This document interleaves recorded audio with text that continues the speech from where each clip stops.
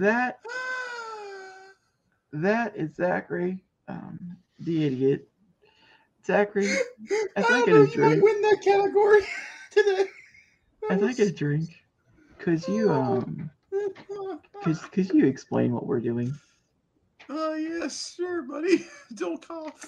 Um, you better. Just go. Move on. Welcome to part two of March's podcast, where we're covering everything that happened in March. If you missed it last time, we talked about Last of Us. We talked about some other stuff. Go back and watch that one. It was a great time. Not a lot of coughing in that one, but pretty good. Cocaine Bear was involved. There's coughing in that. There is a card. There'll be a card above in case you missed part one. Once again, there are different stories, but there might be something in that one that you might want to hear us talk about. Yeah, I Zachary, find don't. it odd that you clicked on part two and not part one, but hey, you do you. Thanks for watching the Maybe, content anyway. Leave a like. maybe I just enticed you better with the title. It's possible, and that's fair. For this trailer cover, well, for this, once again, just very quickly to explain what we're doing, because it might be a little weird in case you don't know who us are. We are Weekend Movie Bros. We're called Weekend Movie Bros because normally our content goes up on the weekend. We are movie people, and we're also bros, like real life bros, not like bros. So, We're brothers. like by blood. I don't know. Man, for the short time we're away from this, you came back to part two with a very different vibe. Uh huh. Well, Cough I've really already done threw this. you off, didn't you? I've already done this for 2 hours. This is where I'm at. Um, so You're ready essentially, what for we're a gonna be real doing treat, ladies is and gentlemen. we're covering the rest of our stories that we had planned that we grabbed from March. We also are gonna be playing our fun game of approve or disapprove that I know a lot of you guys enjoy. And if you guys are listening to audio, you guys can always play along if you guys go switch over to the website version. I will mention the audio version will probably go up a little bit earlier than the website, than YouTube's version, but do not worry, it will eventually be up in case you want to play along that way. If not, we'll announce the titles and everything. It's a fun time, so don't worry about it. We'll talk about it at the end. We'll also do our normal outro here in case anybody's here. What we've been watching, anything else like that will be here for anybody who is We'll curious. also announce if you did not watch Dragon Ball Evolution, we'll also be announcing the remaining two commentaries for the month of April, and we'll let you know what they're going to be here today as well. And some of them, more than likely, will already be done by the time this episode goes out. So they'll be linked up in the cards as well. Since I'm really getting good at this YouTube shit for some reason, it happened. So. And to give you guys a sneak peek, one of them made my brother kind of flabbergasted during Dragon Ball Evolution, and I can't wait to mention its name again. It was worse than the movie I had already watched. It was just a title. It might be the worst one out of the three, and that's a hard thing to beat. We've really We just don't know been. yet. We don't know yet. We've both seen Mortal Kombat. Now. We've both seen that. We have I've both never not seen. seen Mortal Kombat Annihilation. Oh, you haven't? Nope. This Just makes heard. this all the more fun. All right. So I figured the way this could go is we could do a big review, trailer coverage or something along those lines. Jump into a smaller story that has expanding stories, cover those, and go back and do another review and go back and forth. That work for you? Sure. Okay, just to kind of, I don't know, Mhm. maybe move things along. I really don't know. And since Be- Pedro started our last podcast, let's start with Pedro again. I was just gonna say that if you came in for the last podcast, you guys already talked about the Mandalorian, how shitty it was. Let's figure out why. I would like to mention before we jump into this, I will start it off here because We Zachary need a third co-host for this part of the show. has mixed opinions of this season. I've only seen the first two episodes, so I won't be talking to those first two episodes. Don't judge me. We'll be caught up before the finale. Will Hopefully, you? fingers crossed. I don't know. We'll see. That's the goal. Then while he covers episodes 3 through 4, I'm gonna bow out. He's gonna cover the whole thing. I'm not even gonna be here. I can't even hear him. That's how much I'm bowing because I don't want spoilers. This is full spoiler coverage. We'll cover the first half this month. We'll cover the next half next month. We'll figure out, tune in for April for that. But let's go ahead and get started. Mandalorian episode 1 and 2. Episode 1 was basically like a big ass recap, a fun recap. I had a good time. But that's essentially what episode 1 was. A lot of people were Mhm. complaining about it because it was too short, and it was just a big ass recap that I enjoyed quite a bit. Almost more than episode 2. Episode 2, however, I'll let Zachary go more in depth details of this stuff. He cares more about this than I do, just the honest truth. Is the exploration of Mandalore and getting to meet Bo-Katan, having a cool action sequence with Baby Yoda or Grogu. Who knows? I don't. Maybe you do. I don't know.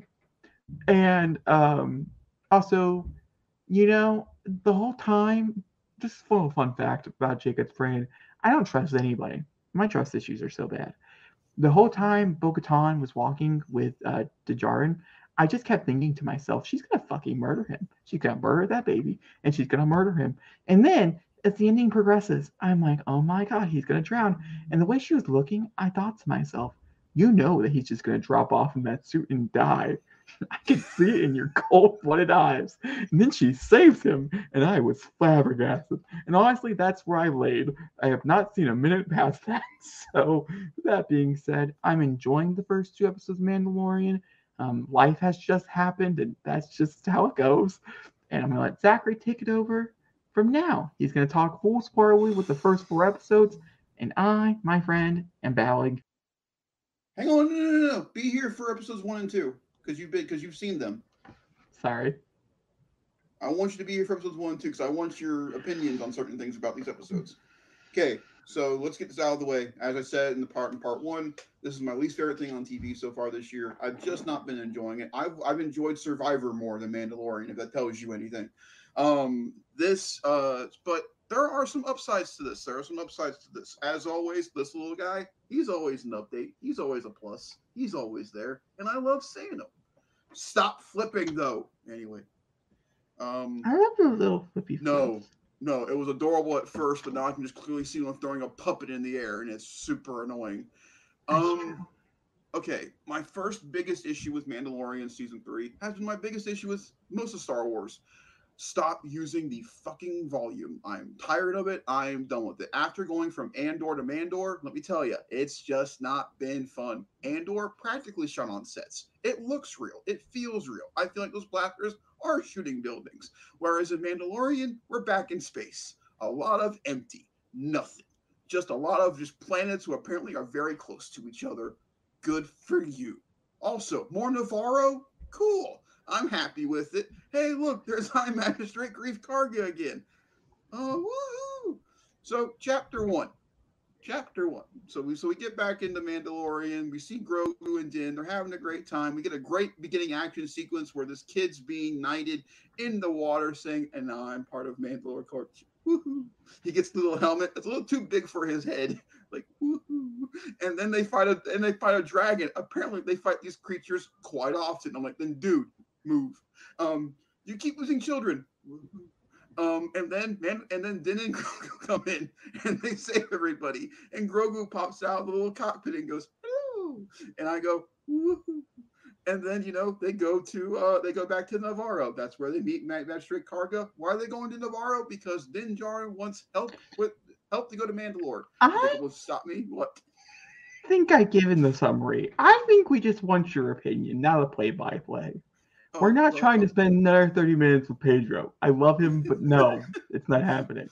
Okay. What's your thoughts and opinions, Zachary? Okay, so the first episode of Mandalorian Season 3 has my favorite moment of any episode of Mandalorian with the Anzellans. Those little guys are adorable. They're fun.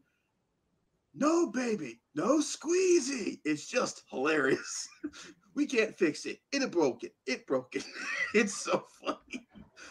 But that is my biggest issue with the first episode of this season. Why? IG-11 had a fantastic, impactful, memortic death in season 1 of Mandalorian when he sacrificed himself after becoming a sympathetic droid. Because he had somebody to trust. I get it. I respect it. But he's dead. Leave him dead. Go get another droid. And that he does.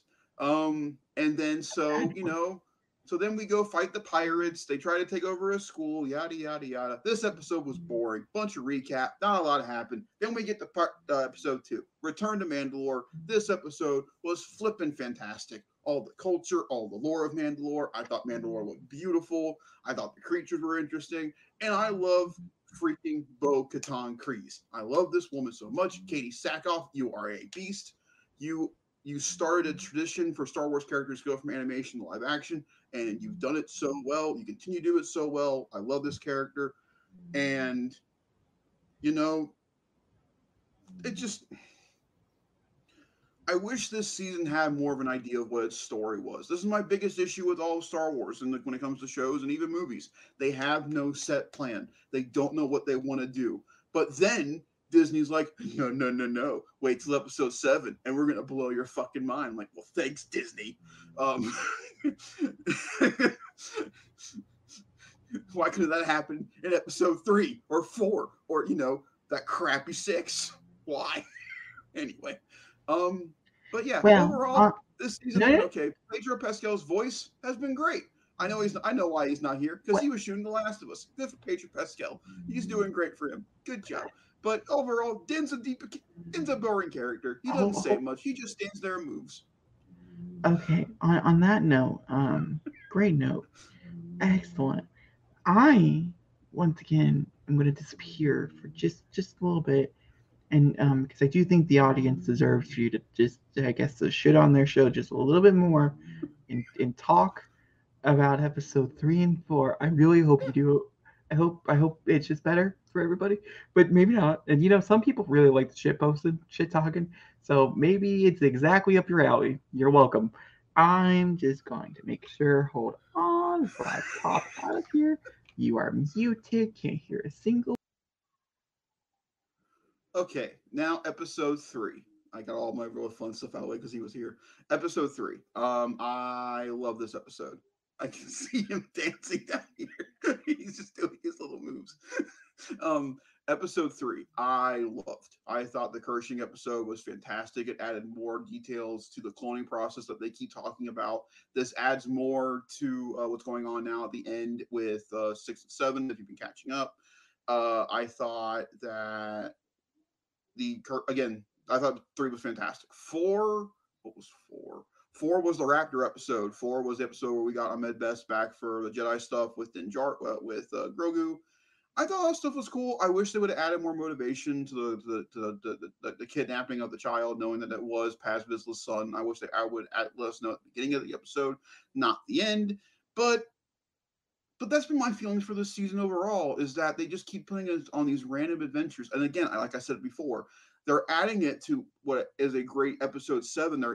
It makes more sense. They're adding more to Pat Bissell's story. They're adding more to the cloning stuff. It all makes sense, but I just wish it would have taken that much time. I'm excited for Wednesday, but what was the point of the journey worth it? We'll find out. But that's what I think of this season so far.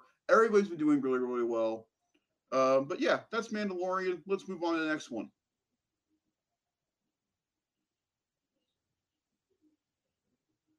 I'm waving to him to get his notification. There you go. I am back. Don't be rude. Okay. On that note, since you no shit talking, by the way, after you left, I did that for the sake of you. Yay! What did you think of Mandalorian so far, episodes 1 and 2? Yeah, no, I said my opinion. It's good. It's fine. Nothing special. Nothing not special though. Okay, we'll go here. It's nice. It's small. It's straightforward. This is the story. I think the more funny, back, baby. Woo-hoo. Yeah, thank you for saying, because I was just going to continue on without saying what the actual story is. We're talking about Punisher being back in Daredevil. Born Again. I have some thoughts about that, but that's okay. We'll talk about that in a minute. I will mention to Zachary here, because I'm going to talk a little slight spoilers that could be spoilers for Daredevil Born Again, in case he wants to pull out. Not yet. Not doing it. Oh, God. Oh, okay. He's back. You okay? What are you doing? No.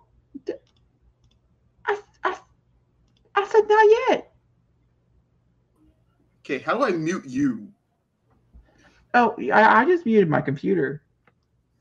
You can just take off your headphones and I'll just like signal you or something. Okay, anyway, go on. Sorry.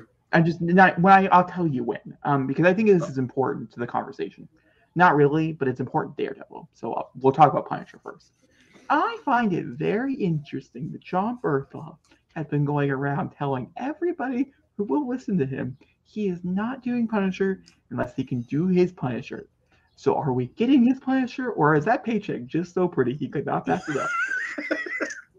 Because I've seen the last few things he's been in. They are not great. They're not the best projects. So I have a feeling it's not that we're getting his Punisher back, and I think people need to accept that. I think the paycheck was just so pretty he couldn't pass it up. Which is fine if that's what gets him back in the role. Maybe he finds love again in it, and it's no shame, no problems. The Mm-hmm. creator has announced that this is a direct season 4, even though they said it wasn't, but it basically is. Which could mean it's very dark and brooding and the whole fucking 9 yards, or it could mean that it's not. I've seen Daredevil in both ways, even on Disney Plus. So like, who We've knows? seen him kill people, and we've seen him do the walk of shame. Perfect. Honestly, that's the TV show. But I actually, once again, I can't talk about that because I don't want to give anything away. There's a few speculations going around I wanted to address here. I don't know, Zachary. I know you were kind of mixed on this when it was first announced. How are you feeling about a month or so Still, after the announcements? because it's giving me conflicting information. Like they keep saying, this Daredevil series is going to be different from the other seasons, and now they're saying it's a continuation right off of season 4, and then they recast Kingpin's wife, even though it's direct continuity in connection with season 4. We're not getting back Foggy and Karen. See, that's something that I will be talking about once Zachary does disappear, the Karen and Foggy So, situation. so again, it's conflicting information. Am I still excited for this show? Fuck yes. This is my most anticipated Disney Plus show of all time. I can't wait. Jacob knows this. Daredevil is one of my favorite television shows of all time. I've seen that show numerous times. I know that series backwards and forwards. The final season does not get enough credit. The final fight between Fisk and Matt in his hotel in front of his wife is truly beautiful, and I love it every time. And so I am very excited for this show. However, if you're going to not be that in Disney Plus form, then stop giving me conflicting information. That's all I have to say. I'm excited but conflicted. I will also say one would hope, and this is nothing against Daredevil or anything else or any of the Disney Plus shows, because there's quite a few of them that are going to be, or Netflix shows coming over characters and things like that. I do hope they give them a little bit bigger of a budget. They just Yeah. kind of deserve it. Netflix never did it, and so I do hope that it's there. I know shooting in New York is really expensive and things, and they are shooting on location in New York. Wait, they're But not shooting in the volume? on That's that worth the note, time chime. I'm going to talk a little bit of speculation. You can either stick around for speculation because once then Mm-hmm. nothing's ever been confirmed. But if you want to go in completely blind without knowing anything based on set photos or what people believe it's based on set photos, go ahead and I'm going to mute you Okay. and take you out. And then once his headphones are off. All right, and now he's doing the weird shake. But like either way, the speculation that's going on right now is the fact that Karen and Foggy are not coming back. There's two things that are going around, I should say. The first one is the fact that they're not coming back, that was confirmed. But some people believe in certain set photos that you can see that the dates are around the time of the blip. So some people believe that this series will take place during the blip. We've never seen anything take place during the blip yet, like truly take place during the blip. And so that's what people believe, and that's the reason why that Karen and Foggy are not in this, at least for its first season, is because Karen and Foggy were blipped. One would assume that you would want to show that on camera and things, but this is a good way to get around some of the casting and some of the scheduling and stuff that they could for the TV show. So it's a good story plot wise, Plus, also, we don't really know what it looked like during the blip during those 5 years, really. And so I think that's also fun and exciting to explore this part of the timeline. This is a part of the timeline that I would be interested in exploring more in the MCU, and so it's exciting. The other thing that's been going around is that this will be not a serialized thing. It's going to be more made for television, which with a case by case leak. There's actually a rumor going around that it will actually premiere on television on like ABC Family or something like that, and maybe not ABC, but Fox or something along those lines, something owned by Disney, and then posted onto Disney Plus simultaneously. They've had some freeform ones as well, something along those lines. Knowing the fact that the budget could be made for TV, because they are kind of playing around with this, is a little scary. I might mention that one to Zachary because it doesn't really have any spoilers. The only other one that had spoilers was the fact that it could be set during the blip. He might not want to know that. So, all right, let's see if I can get his attention.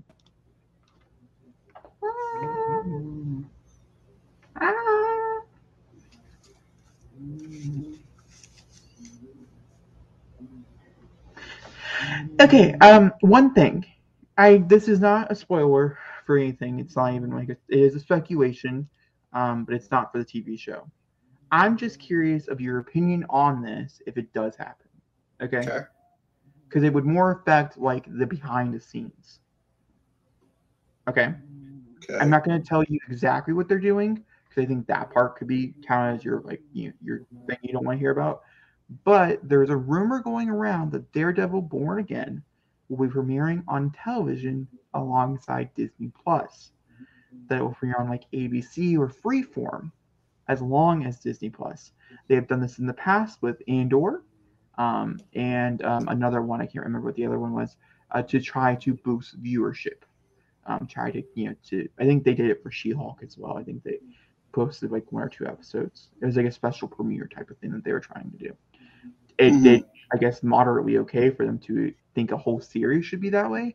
A lot of people are in speculation of this because of these long series being 16 episodes. It's extremely long for a first season, especially exclusively to Disney Plus. My question to you, outside of what the actual project is and things like that, and what that could entail story wise, do you think that would be able to affect the budget and the way they shoot things? Budget wise, sure, but again, this brings up my issue that we talked about. This is conflicting information. This show, if they want it to be like it was on Netflix, cannot be on ABC. It cannot even be on Freeform. Like it wouldn't work. So again, that's telling me that they're trying to go in two distinctly different directions, but keeping that show that's in the same pace. Pick one. I want this show. They want this show to be good. They clearly know that they have something. They know that this is the most important Marvel series that they are going to do. And I really wish that they I would wonder if like pick the FX or avenue. something would be better. I'm See trying to think of that like a TV, like wait, you could premiere it on cable if you want to premiere it on cable. That's still edgier type of thing. realistically, yes, FX or I even think more of an FXX kind of thing would Yeah, the fit for this.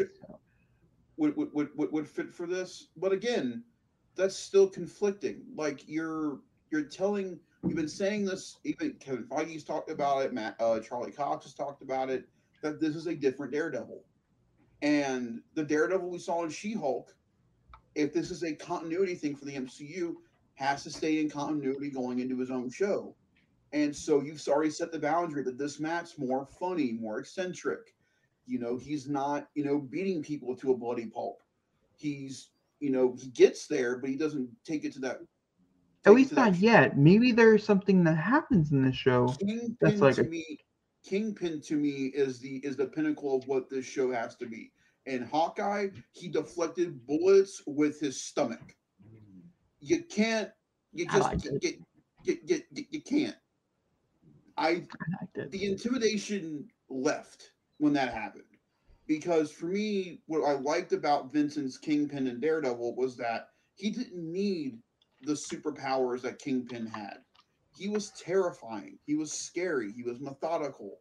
He kept you on your toes. He didn't need guys in jumpsuits as henchmen. He didn't need any of that Yeah, shit. but like you can understand why that shit was brought in, though, But that's right? my but yes, but that's my point. If you're going that direction with your two main leads, then that has to be the show you're going for. It would be really weird then if Punisher shows up and blows somebody to smithereens and Daredevil goes, "Well, hot diggity dog, you don't do that in this universe, buddy."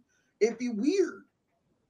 And then him shooting a grenade launcher at Kingpin and it deflecting off Kingpin Well, would be weird. yeah, see, that would be the weird part. I do agree with that. I hope they have much more clear like reasons why And this is going into a happening. story later with all the delays and stuff, delaying Echo only adds more to this confusion because Kingpin is a co-lead in Echo as well. And Well, so Echo is we still supposed to come out before this, even with the delays. right, Um, but still, adding on to that though, we have to look at Echo's continuity and how that show will work for Kingpin going into Daredevil. Once So if again, Echo is for still more on the comedy side, then I don't know. I would still say no. I would think Echo is probably going to be under the more serious side because Echo is Hawkeye is a great one to come off of for this. I think that obviously the representation of Kingpin is everybody's. It's their own opinion if they liked it or they didn't like it. Um, but I think if you have a good explanation why he can do these things, even if it's like whatever it might be, I think if Marvel can come up with like a really good reason, comic book you can kind of say whatever you want and people will believe it type of thing. I mean, he's a big man with a tiny little head. It's just not Vincent D'Onofrio. So essentially, I think with a good reason why he can drive a bullet to the head, because obviously he does that and things. Because that's what it's alluded to at the end of Hawkeye for his character. Um, and I think if you still keep to the point of Hawkeye, Hawkeye is an extremely violent show without being violent, if that makes sense. Without the Hmm. blood, this is basically, I'd say, is probably about as far. This is Falcon Winter Soldier. Falcon Winter Soldier even went further. About as Hmm. far as Daredevil, I think, is willing to go. Will be willing to go. You can still kill people. You can still show blood. We've seen this. But Um, you can't show Punisher level violence of what they've No, no, shown you us. cannot show Punisher level violence. But then again, once again, the question here is John Bernthal returned for the character, or did he return for the fact that he had no other leverage? He can't be like, well, I'm doing great out here. I don't need you. Maybe not the case anymore. Or maybe for the hopeful third option, the story is just so good that he's like, I have to be a part of it, even if it's a little different. You know? Then again, are they going to teeter totter with the scale? This has been Yeah. happening sometimes on streaming services, especially streaming service. One episode will be TV 14, the next episode TVMA. It's a really weird thing that happens, but it's not abnormal. It is something No. that does happen. It's weird, but it is something. So maybe that's what they're going to do. Maybe they're going to But teeter totter with the scale. but to me, that also adds another complication point in that then maybe the Punisher's only in one episode that's super bloody, super violent, Yeah. and then we transition to the next episode and it completely again keys off filter and it's back to being how it is the rest of the series. And if that's the case, then I why mean, do I it? just really feel like we just really need to figure out where the tone's at for it. Yes, I think that's the most important thing. I Is think this at a Comic Con, joking, comic type of thing? Where does it fit in? It's very possible. Captain America, the entire realm of Captain America, Hawkeye, Scarlett Johansson, no, or Black Widow, is the perfect realm for Daredevil to be in, yes, only because of the simple fact that's kind of where his TV show lied. Obviously, he runs around more with Spider-Man, things like that, but Spider-Man in the MCU does not, in my opinion, fit really well with no, Daredevil for Netflix. no, it I would does say, not. No Way Home was quite brutal.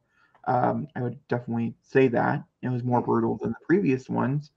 But the MCU has always been brutal. It just hasn't been bloody.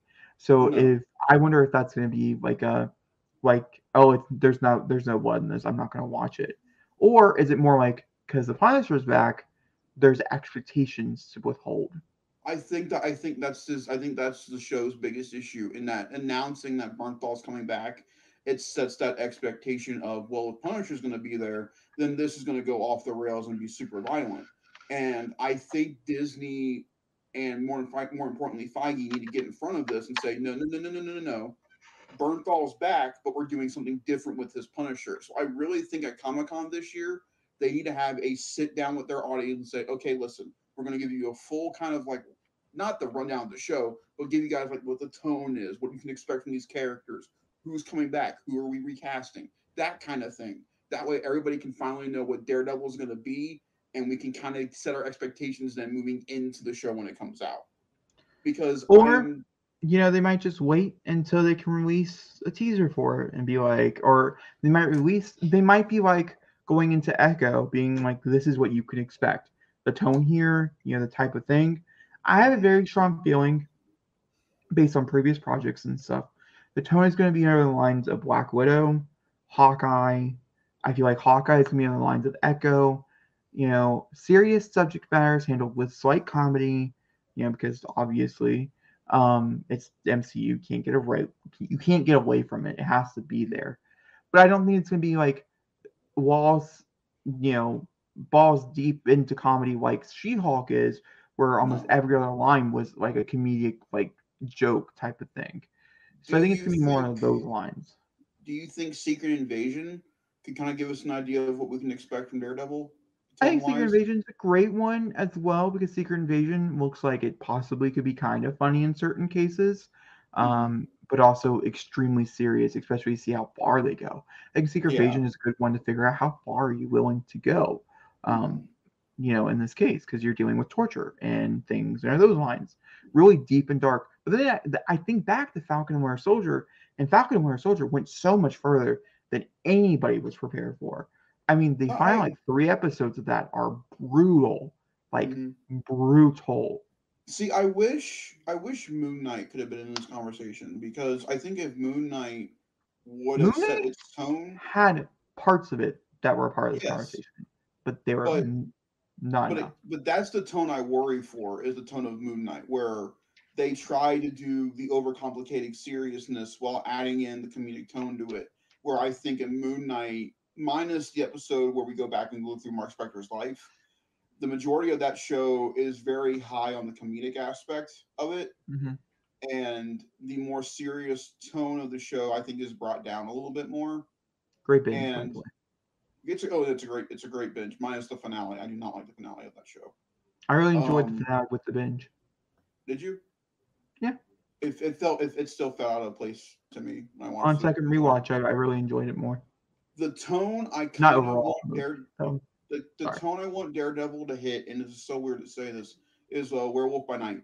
Yeah, I was gonna say, or let's look at Werewolf by Night. Werewolf by Night, I'm pretty sure was. Let me double check. I mean, it did.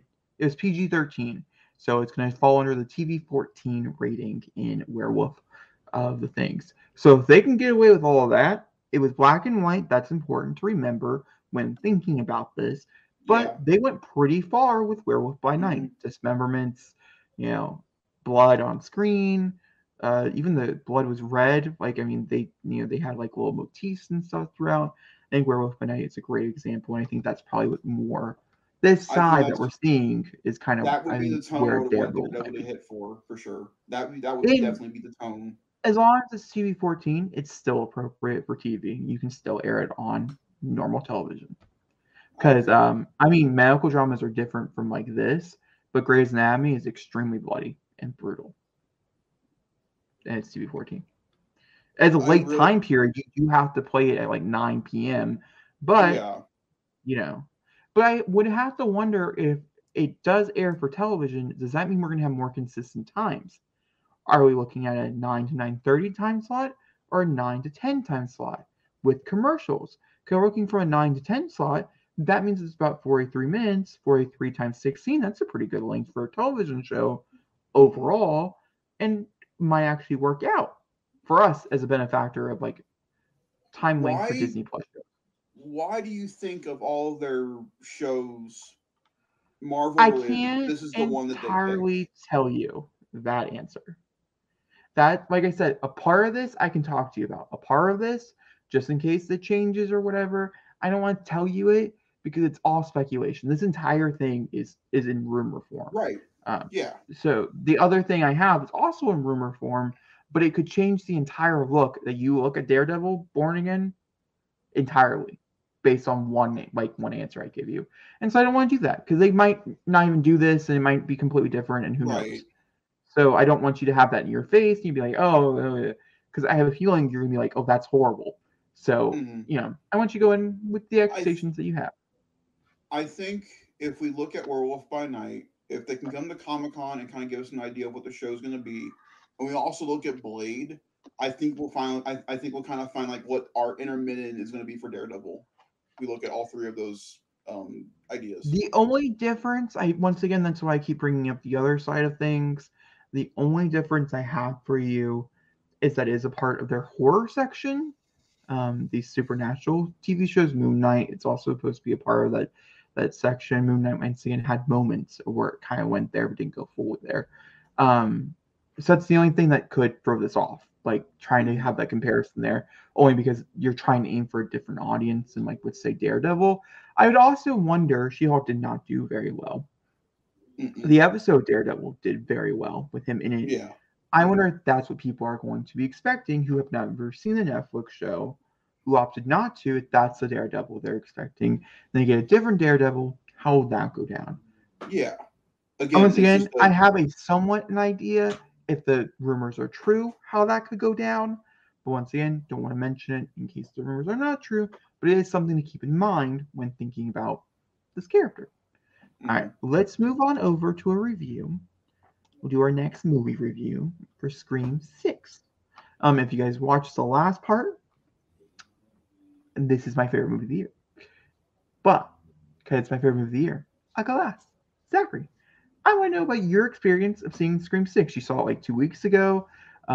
So let me know how you're feeling 2 weeks in to seeing this movie. Are you feeling the same? I Where haven't you landed? stopped thinking about this movie. There are That's what I'm talking about. there are moments in this film that subvert my expectation of the movie. Full There is a spoilers, by the way. certain full spoilers. The entirety of the twist at the end. Now, I told this to Jacob when we got out. I did not like the twist for the movie. It felt like something that if you were paying attention, you could have saw coming. But I think they hit it very well, and it did throw me off. But but besides that, the to me, this series has used its legacy characters. I think the best. I think of any franchise going there currently right now. I really do. I think they've shown every character whether the actor or actress doesn't care what's going on in their movies anymore. I think that Scream has shown its legacy characters justice. They have maintained what those characters are, and I think it shows in these movies, past two especially. But it's all about the new characters. I think Melissa is absolutely fantastic in this movie. She to know that's the same girl from In the Heights boggles my mind because that is not that they are so different people. Um, and what else can you say about Jenna Ortega? That little girl is just all over Hollywood. She's everywhere. Will she end up as a Marvel girl or a DC girl? I'm going on the more side of the DC girl thing. That's where I'm thinking she's gonna go. I think She's she been make more a fan great. casted in Marvel than she has I been in think she make a DC. great Raven. That's She why I has been think she'd be a actually great. mostly fan casted as Rogue here recently. Is the big one. So Raven or Rogue, Yeah. the two characters with issues, fits Jenna Ortega perfectly. um, but I think this is my favorite Scream because Ghostface gets to shine. It's mainly always been about Sydney versus Ghostface, and obviously Sid takes the majority of the screen time, and Ghostface pops up when he needs to pop up. What I love about this movie is that Ghostface feels like the main character of the movie, subsidally, and that there's a lot more screen time with the mask, and it's nice to see one of these staple horror franchises let their horror character shine like Jason would or Freddy would or Michael would in their movies. You really don't get that with Ghostface because Sydney honestly took more of the sublight from Ghostface because it became her series after a certain point. So it's nice to see Ghostface get that center stage. I think the entire side character cast is fantastic. The twins again are a highlight from Screen Five. Um, this is my favorite version of Gail is in this movie. I thought Courtney Cox is her scene in this movie is just so so so well done. I thought Hayden Panettiere, given what she was given, I thought was really good in the movie. But you can definitely tell she's been away from acting for a while, and that's not a bad thing. People had the same criticisms for when Carrie Fisher came back for Force Awakens, but I thought she did a fantastic job in the movie. I really really liked her. I thought the kills were awesome, but I think the thing that really put this movie over the edge for me, that really subsided as my second favorite film this year, was the opening. I think the opening completely subverted your expectations going in for the typical girl kill, and no, it completely flips it on you, and you don't see it coming. So well done. So I can't say enough good things about Scream 6. This gets a 4.5 out of 5 for me. Cool. Cool. Go ahead, brush Scream away. Scream 6 is a special film. I knew it was special when they announced it. I do like telling the story because I think it's fun. So I'm going to tell the same story. Zachary's already heard this story. Anybody I see this movie hears the story. Screen Rant, who is not really known for posting, they publish as soon as they find something, is what they're known for. And that can give you, like we talked about that in the beginning of the last podcast. The reason why we're doing it monthly is because we want the entire idea. We want the entire scope of the thing. So that's important. And Screen Rant's not that. Screen Rant got a copy of one of the original scripts. In the original script, I'm going to tell you a little bit about it. It's gonna, I learned some things. Before I do that, let me quickly explain to you what Scream 6 is about. Scream 6 follows our main cast characters from Scream 5, outside of Nev and all of them, into the new Big Apple, where they're hunted down again by Ghostface, who is more brutal, more vicious, out for a deeply, deeply, badly rooted vengeance, and by far one of the most fucked up twist endings that they've had in a long time. Even though they've done something similar to this, the idea of a family was something else, I tell you. The last time they did the family angle was like what, Scream 3 or Scream Scream 2? 2. It was actually, technically, they've all been family angles, but the killer family angle was Scream 2. Timothy Oliphant, right, was No, and his he mom. was one of them, but it's Billy Lewis's mother. She was one of Yeah. the killers. Either way. And there's parts of this movie, once again, I've seen it now 3 times, and I will see it many, many, many, many, many, many, many, many, many more times. I have a feeling it's going to be playing nonstop for at least the first month that I get it, just because I loved it so It's this much. year's Black Widow. It is. It is. I always have one. I have one that I see on constant, and it's never, it's always one that ends up being my top 10 of the year. And normally people are like, why is that there? And I'm just like, you just had to be there. Type of thing. I just really loved Sam as a character. I really loved the sister bonding. I love the slow moments.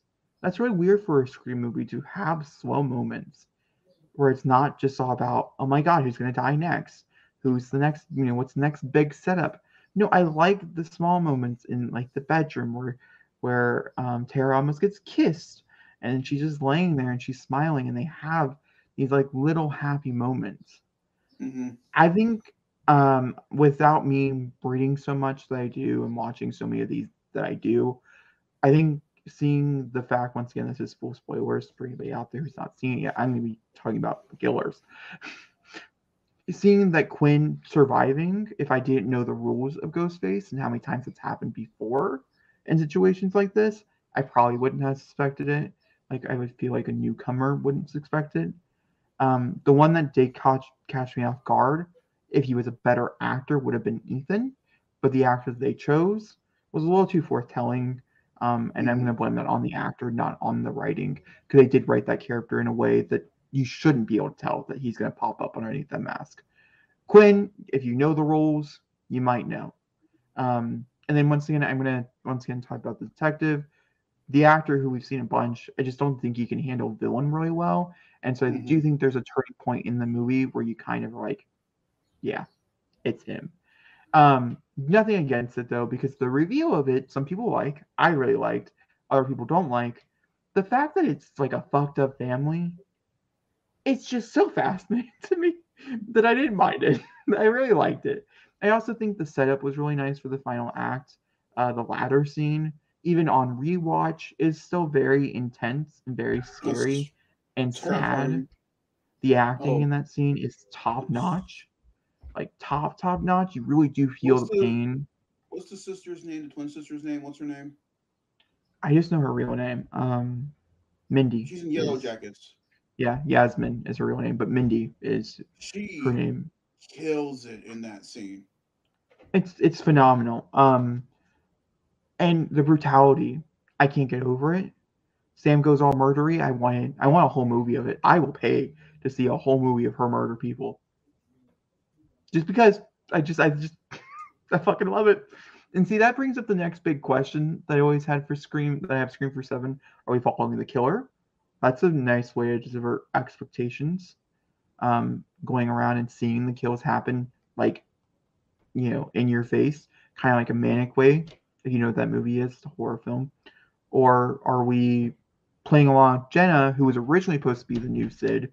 That's who they had written it for, which Jenna Ortega would be the new Sydney, where she doesn't realize her sister is murdering everybody. Because I think that's obviously the only way to go forward.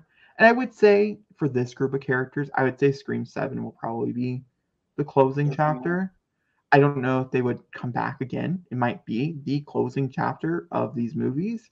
And I don't know how necessarily mad I'll be. Maybe in 10 more years, they'll come back and they'll be like, we're ready to do it again. And once again, I don't know how mad I would be by that decision. I also don't know if they'd try a TV show again with the actual Scream brand instead of trying to, do their own thing. Maybe they have lived past this and they're ready to move on to other things. There's a lot more things you can do with Scream. It's a very popular franchise, shown by the box office. This is the best doing one in the entire series, which means that Scream 6 is at the height of the franchise at the moment, kind of like John Wick, Chapter 4, which we're going to talk about here soon. Um, yeah, it's phenomenal. I love it. I wasn't sure if I loved it. I mean, I walked out thinking this is fucking phenomenal. I can't wait to watch this again. But I wanted to see it 2 more times to really make sure that I'm going into this thinking this is everything. And a ranking for a Scream movie, it is number 2. That's how good it is. The opening, I definitely do agree. Just like Scream 5, changed the expectations of terror living. This one, the reveal of that, which I don't want to ruin here. I know I ruined kind of the killers, but like the opening, I feel like is even better than the actual reveal of the killers, in my opinion. It's more shocking. And Because again, then, it subverts expectations. You don't expect what happens. that actual opening line, like the real opening line that starts the movie, Mm-hmm. who gives a fuck about movies, is so perfect that it made my sister look at me and say, "What the fuck?" Because that's not Ghostface, and that's my favorite part about this movie is that it's so true to Scream without being true at all, It's and nice. that's how you elevate something past the point. And also, once again, we've been talking about this for a long time. Playing with a serial killer character like they do with Sam here, it's just fascinating. And I could watch 4 more movies of it if they're willing to do it. The We'll talk about next month, but she got a deal. They got a deal together, so they might be busy. It might be a little bit longer in between movies this time around if they actually do come back for it. You know where she's going to be Scream. showing up next? Yes, I do. That's what I'm A talking about. Universal monster movie. How dope is that? Yep. That's All right. really cool.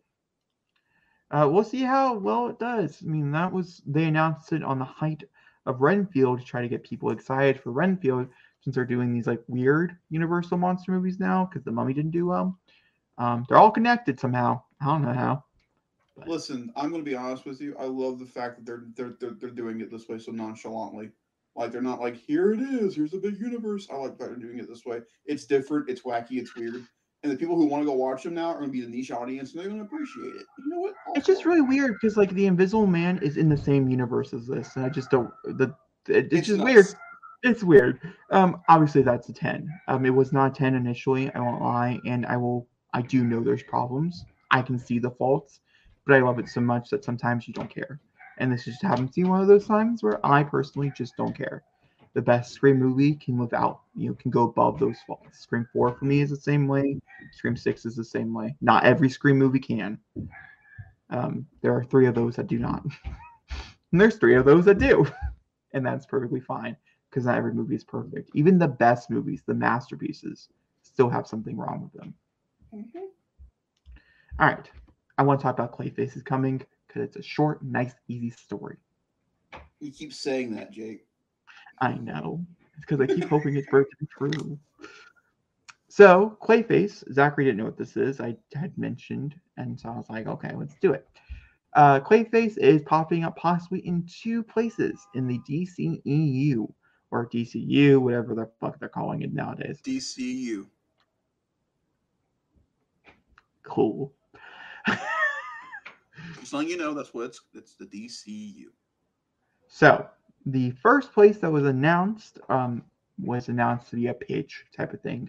These are speculation, but I just find it funny that Clayface popped up in 2 locations within the same day for 2 different projects. I just like Clayface is not that great of a character. He shouldn't be anywhere near these, but we're going to talk about them anyways.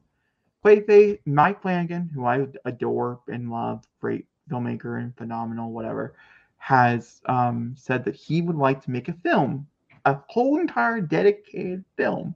Yes, you heard me correct, on Clayface. That's by far one of the worst things I've heard all year. And then, hold on. I will fight you. And then I will fight you. And then Batman Part 2 has also somewhat seemingly possibly announced that Clayface will be one of the villains that will be popping up in that movie as well. That's obviously in speculation because of the writing and everything else. Yeah. But there was something on the line. They had both popped up in both mediums. Okay, so I'm just learning about this. Here's my immediate reaction to both. Yeah, yes. Of course. Okay. Yes to both. So I will start with the one where I think we both agree on, which is the Batman Part 2. My idea for the Batman Part 2 is that Mr. Freeze is the main villain of Batman Part 2 because of how Gotham is left at the end of the Batman. I think Clayface would be a great sub-villain for that movie, much like how Penguin was to Riddler. I think Clayface would be a great sub-character to Mr. Freeze because he's clay, he's mud, whereas Mr. Freeze is the ice. I think it'd be a great contradiction between the 2 of them. And I think it'd be interesting to see what they do with a more wacky-esque villain for Matt Reeves' universe. I think he can do it, though. I have all the faith in Matt Reeves to do it. However, I will fight you for Mike Flanagan's Clayface movie. This sounds ingenious. The story of Clayface is so sad, so endearing. You could really get to know this guy. He's an actor. He just wants to live the role of a lifetime. And then life looks at him and makes him a piece of crap, basically. And so then he has to work his way around and not only be an actor for himself, but an actor for the world. He has to show the world that he is not just a piece of mud, but he's also an aspiring actor, a thetorian. And it's a beautiful thing. You make this like a Frankenstein mishmash, it would be fucking awesome. Okay, I kind of see where you're going with this, and I still very much disagree. I disagree on both points, so when we counter-argument both those, not like in a mean way, but just in like a journalistic way. Okay, first one. Clayface, the only time I've ever known Clayface, I don't read Clayface. I don't read things with Clayface in them. I actually try to avoid them. Actually, I see him on the cover and I run the other way. That's kind of where I'm at with Clayface. Okay? But the only type of Clayface that I know is the one where he sat down at a chair so James Gunn could sit his nice little ass on it in the HBO Max series Harley Quinn. And that's it. That's the only thing I know. Is that I remember him being like, his ass smells nice. How could that get a How could that get a movie? Okay, is that gonna be the movie? He murdered like Our Tommy Lee first Jones. official spit take of film. Excuse me. He murdered Tommy Lee Jones just to get nasty, just so he could sniff James Gunn's Excuse ass, me. which is kind of funny in the long run of things, but that was before he took over. And so that's the first movie. Like, I just can't see it. Okay, I just can't. I'm sorry. I get your point. I think the Frankenstein thing kind of cool, but like not cool enough to be a movie. Maybe a short film, not a movie. Definitely like a short film. 2 minutes tops, low budget. Use the actual clay. Stop motion. I see it now. Okay, but the Batman Part 2, he should just be an Arkham villain. He's nothing.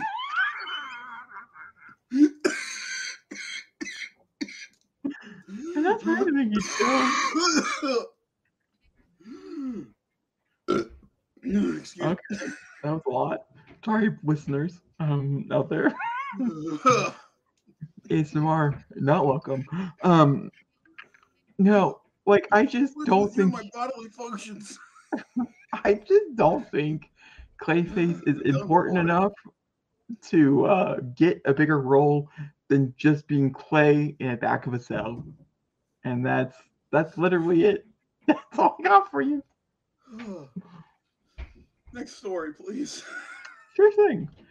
Because we have so many other things, I'm just gonna jump up here and we can talk about Liv Tyler and we can talk about a little bit about the Captain America stuff as well. Changing, over. Sure. That would be. Do you want to start this off? Yeah. Since you've actually seen the movie that she's a part of. I have. It was just once, and it was in 40 parts because I kept pausing it because that was horrible. Oh, well, thanks for telling me that. That'll be a commentary down the line for sure. No, it won't. Yes, it will. I'll be sick every day. Oh, too bad. I'll make you watch it anyway. Continue onwards. Anyway, yes, Liv Tyler is coming back to the MCU as Betty Ross, and I'm so happy. It's fine. I just find it so funny that everybody made it back from the Incredible Hulk except the Incredible Hulk, and I find that just hilarious. They are completing storylines from a movie that won't involve the main lead. That's just funny to me. I mean, if we're gonna be honest, it's actually kind of sad. Not the Edward Norton shit; that was his choice. But the fact that she's coming back and she won't get to play with her like on-screen dad in that movie. That's one thing that aggravates me about the situation. She should have come back sooner. But here's my thing when it involves all this. Liv Tyler's not coming back in the Hulk movie. She's not even coming back in She-Hulk. She's coming back in Captain America 4, where the main villain of Captain America 4 is the leader, where Thunderbolt Ross is trying to take care of the Thunderbolts with Captain America while trying to fight the leader. And from what we still know, Bruce Banner is not in this movie. So they're trying to make an Incredible Hulk 2 without the Hulk. No, put okay. Sam right there. So let's talk about this, Zachary, because you are opening this up to a discussion that could contain spoilers. Just buckle up, buddy. Okay? Let's talk about this. It's going through major rewrites right now, so who the fuck knows? I feel really bad for every actor on a set right now because of the strike that's about to happen. We'll see how MCU movies turn out in the future. It might turn out like a good old, what's that movie? The really bad Domino 7 movie? Quantum Asylum? What was that? What is it? Don't have any. There you go. It sounds like a Batman Beyond spinoff. Well, it is Asylum. It could turn out like a lot of that where the actors are writing for them because they literally don't have a writer on set because everybody's on strike. Revenge of the Fallen, the second Transformers movie, got hit really hard with this wire strike back in 2009. Yeah. We're about to go through another one. It's a very real thing. Once it actually starts to make motion, we'll talk about it here on the podcast. But either way, at this very moment in time, the original script was covering 3 different parts of the MCU, which is why they decided to rewrite it for obvious reasons. Good job. We have, Sam actually just becoming Captain America fully. Which should That's be the movie. Yeah, it should be, but it's not. And then we have the Hulks.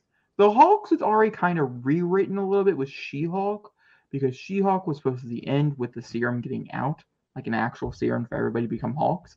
And that was actually supposed to be like the big plot line of Captain America New World Order, which is so interesting. I don't understand how Captain America is supposed to fight Red Hulk, but Hulk is always a great assist anywhere. Mark Ruffalo just likes to throw himself into things, and it's fun. Mark Ruffalo has been since confirmed in rumors that he's in this movie. Every other Hulk is in this movie, at least in the script that was going around. So I don't understand.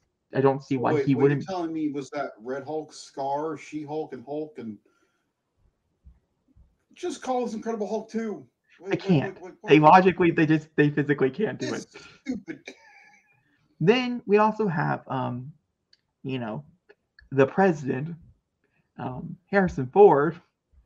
I want to know that conversation. I want to be there for that conversation. How does President Ross happen? Let me know. Let me know. I really hate the fact that Harrison Ford is taking over this role. I think he's a good recasting for I can't think of his name. I think that'd be a great Ross. But I feel like by the end of the time, the other actor, can't think of his name, so sorry, rest in peace, played him, especially his last role being in Black Widow and stuff. I think it was so understated and so haunting because of it that I think Harrison Ford's a little too splashy for me for this role. But then again, Harrison Ford's also turning red. So what the fuck do I know? At least he did in the original script. So what the fuck do we all know? Here's my thing still. It's still my thing. We How also the fuck do did know. they get Harrison Ford? Well, maybe he was bored. We also do know, based on set photos, that she is dressed like she is going to a funeral. So I do have to wonder what that means. Could it be that we lose another Avenger? We all watched that What If episode. We all know how he explodes. And she was in that episode. Liv Tyler came back to voice Betty Ross in What If. Just one step closer. Listen, if we now have a son of the Hulk, we have a cousin of the Hulk. Do we really need the Hulk? Honestly, just saying. I mean, we could actually blow up Scar. I actually would like that better. Can we make a petition? With that? Yeah, I think we all will be. Especially now she's coming back. You give him a kid after? What? Now we're gonna have weird children parents? Like, no, I'm sorry, can I have custody on Tuesday? You can have custody on Thursday? No, what the fuck? The Scar thing really pisses me off. We're not gonna get into it. No, not because of Scar, because of what they set up in Age of Ultron. It makes no sense. Either way, it should have been Hulkling. That's what it should have been. It's fine. Mm-hmm. Moving on. Liv Tyler is back. I'm happy for her. She's a phenomenal actress. She's good. She's great as Betty Ross. Well, I wouldn't go that far. That movie was trash. No, she really is. Whether you give shit to Norton or not, her and Norton had really good chemistry, and she really grounded him in the moments where he needed to be grounded. Yeah, but Edward Norton is not here, so maybe that's the reason why. Do you think the problem being is the fact that they wanted her back, but they have horrible chemistry? How fucking nuts! Hear me out. This could be nuts. What if? I cannot understate this enough. I don't know anything. I haven't talked to anybody. I don't even know he's that reliable to get this information. But this could be truly nuts. What if the funeral is for Mark Ruffalo's Bruce Banner? What if it is? And then during the movie, because we are in the multiversal saga, Edward Norton's Bruce Banner shows back up. And that's the one we deal with. Think about that for a second. He left the project so mad, so insecure, done with Marvel. What if they bring back everybody from his movie and he's like, you know what? Maybe I was in the wrong. Maybe I'll give this one more shot. And it took Liv Tyler and Kevin Feige to go talk to him. I'm just saying. On that note of craziness, in a Captain America movie. Yeah, that's the problem. That's the problem, though. Like, can't Sam just have one movie and then you can take it over? Like, you could, like, Captain America, at least, like, Chris Evans had one movie before he had the assist. And you can't even say Falcon and the Winter Soldier, which does turn into Captain America and the Winter Soldier. It's still his movie because there is the Winter Soldier. You still didn't think Sam could just carry his own there. And you still don't think Sam can carry his own here. You made the title Captain America and the Winter Soldier. What's the most famous Marvel movie? Captain America and the Winter Soldier. The little racist. Either way, moving on. We are going to talk about more Marvel. I figured we could just stay in the realm of Disney. There's a few things to go over here. Some bad, some good. Mostly bad, but mostly good. Mostly bad. Oh, yeah. So we're going to talk about massive Marvel delays. If you guys did not know, let me just cover it real fast for you because it's real fun and easy. Bob Igor came back, and he came back with a fucking vengeance. He was like, this shit is damn the pooper. I left it at the highest of the heights that I could leave it. This shit's down the pooper. I left it at the biggest heights that I could leave it. It's the #1 company, and now we're failing the stock market. Paramount's been more successful than you. He knew problems were abound, and we're going to talk about how he decided to fix those problems. Some good, some bad. Yeah, you win some, you lose some. The biggest thing, one of the bigger things, I should say, bigger things were to come. But one of the big things that came out of this, was the fact that that Marvel, who was on full track to release 4 movies this year, 3 movies next year, 2, 3 Disney Plus shows, 4 next year, crazy amount of content. He was like, fuck that, no.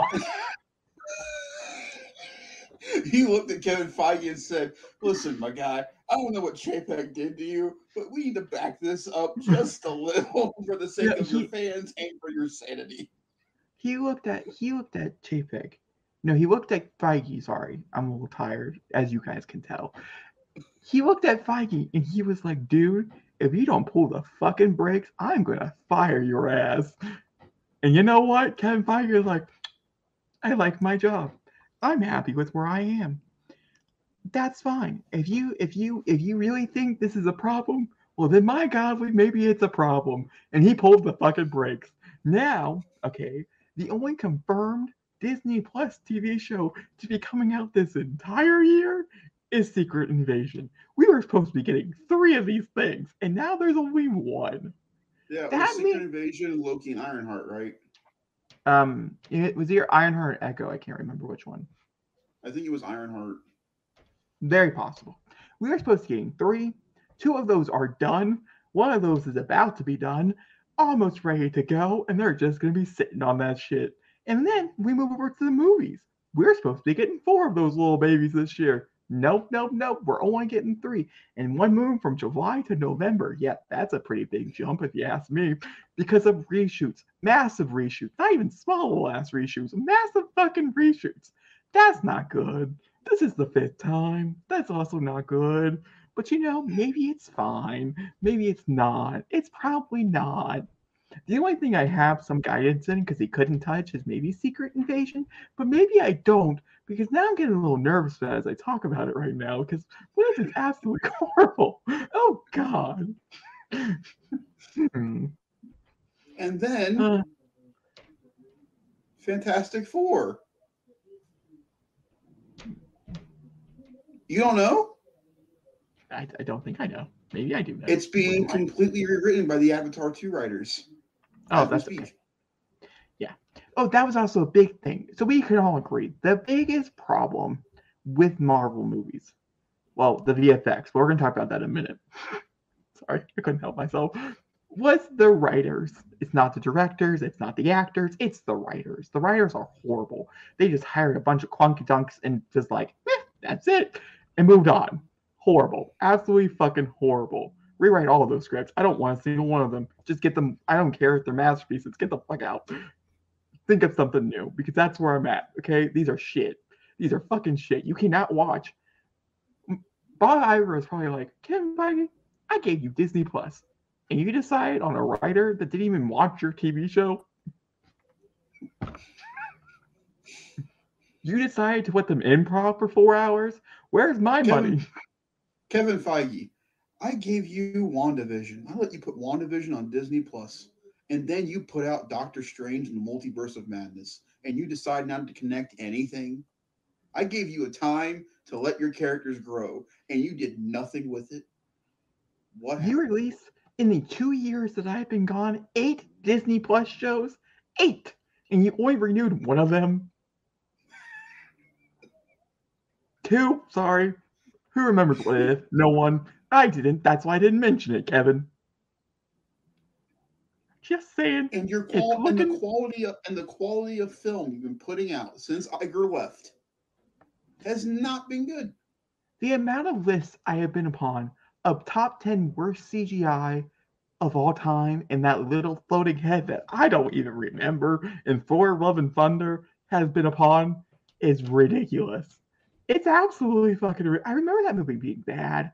Actually, I remember that movie being okay. And I remember being like, no, Jacob, it's bad. And then I'm like, is it? And then I was like, yes. And I was like, nope, not going to go rewatch that. And so I honestly don't know. I just remember gay babies. That's it. And then, Ant-Man and the Wasp, Quantumania. But objectively, we like that. After sitting on it, I didn't like this movie. I didn't like it. I don't know. MODOK really killed that movie for me. See, whoever wrote that, oh, wait, it's the Rick and Morty writers. Huh, who's shocked? No one. And I get it. Maybe some people are better at writing television. The Loki writer, good at writing Loki. Nothing else. But you would think the Loki writer who's been dealing multi-travel and who introduced the multi-verse to the MCU in the first place would know how to handle the multiverse, but he didn't. So, just saying. That was Marvel's first real big mistake. We all knew it too. We all said it. We all were like, Kevin, you don't need to open this door. And he was like, I want to play. And we're all like, don't play. And then What If came out, and the final episode was so good that we're like, maybe you should play just a little bit. And then we all regretted it. We all were like, this is a bad idea. I can honestly say, after now being with the MCU 5 years post Endgame, I'm not that big of a fan of the MCU anymore. They really have to earn they have to earn it back. I have liked 4 projects that they have put out. 4 out of everything. The only 2 that I vividly did not like truly just did not enjoy watching. 3, sorry. That I just did not enjoy at all. What If? Most of it, not everything, but most of it I didn't really like. I thought it was really dumb. If you don't have a conclusion to your story, you're a bad writer. It's just the moral of the story. I don't care if it's a what if or not. What ifs have conclusions. I read the comics. Yeah, shitty writer. Doctor Strange 2, I don't think I need more to say about that one. Just being honest. There's things about that is good, but there's also a lot of things about it that is bad. So, I can't just watch it for mom, even though I call it mom. Maybe I can. Who knows? And then Thor Love and Thunder, which I personally don't really remember, so I'm just assuming it was bad because everybody tells me it's bad. Everybody else tells me Quantumania is bad, but maybe because I went in such low expectations because I was really expecting nothing because I really hate Ant-Man and the Wasp, with such a deep, dark passion, that maybe I just walked out of it thinking, you know what? Not that bad. Could have been worse. I saw the last one. The highlights so far of the MCU post Endgame have been Shang-Chi. Oh, great movie. I personally love Eternals. It's a mixed bag. WandaVision. Great. Miss Marvel. Great. Loki. You can continue. I'm not going to say great. That's where it stops. Okay, so and Black Panther. Personally, 6. for me, Zachary has Vendettas. I do. Sorry, I heard voices. I got scared. Zachary has Vendettas. It's just who he is. So, that's I okay. have what? Vendettas? I don't have any Yeah, vendettas. don't worry. We're going to go through my list and you're like, oh, wait, maybe I do. So, the good movies in Marvel, in my opinion. Black Widow. Mm-hmm. Still one of my favorite Marvel movies. Everybody hates it. I love it. Get the fuck over it. Hawkeye, the follow up. Fucking amazing. I watched that 3 times last year during Christmas time. 3 times. I never once got tired of it. I just kept going backwards. Dave, can I ask you a question? Can I ask you an honest question about Hawkeye? Sure. Yeah, sure. Did you watch Hawkeye 3 times because you enjoyed the show, or did you watch Hawkeye 3 times because Yelena Malova was in the show? No, actually, because I enjoyed the show. Are you being I honest with love, yourself? yeah, I love the TV show. I love the exploration of grief. I love the exploration of trauma and the danger and what that does for the character. I love just seeing Hawkeye, I don't know, as like an actual human being. And no one can get over how amazing Kate Bishop is. And yes, the amazing, heart pounding, heartbreaking assist by one amazing Yelena Belova is always spectacular. But was not the main reason. Wasn't not the main reason, but wasn't the main reason. Okay? Doesn't matter if it was or not. Who the fuck cares? Shang-Chi.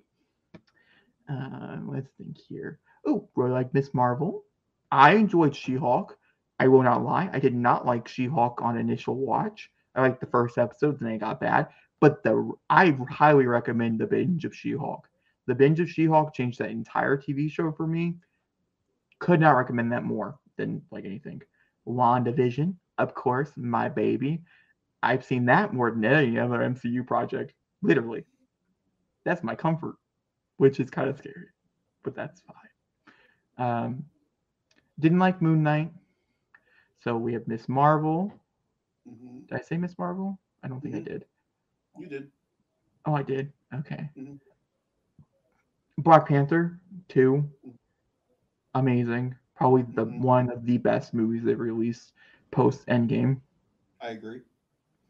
Um, Is No Way Home in this list?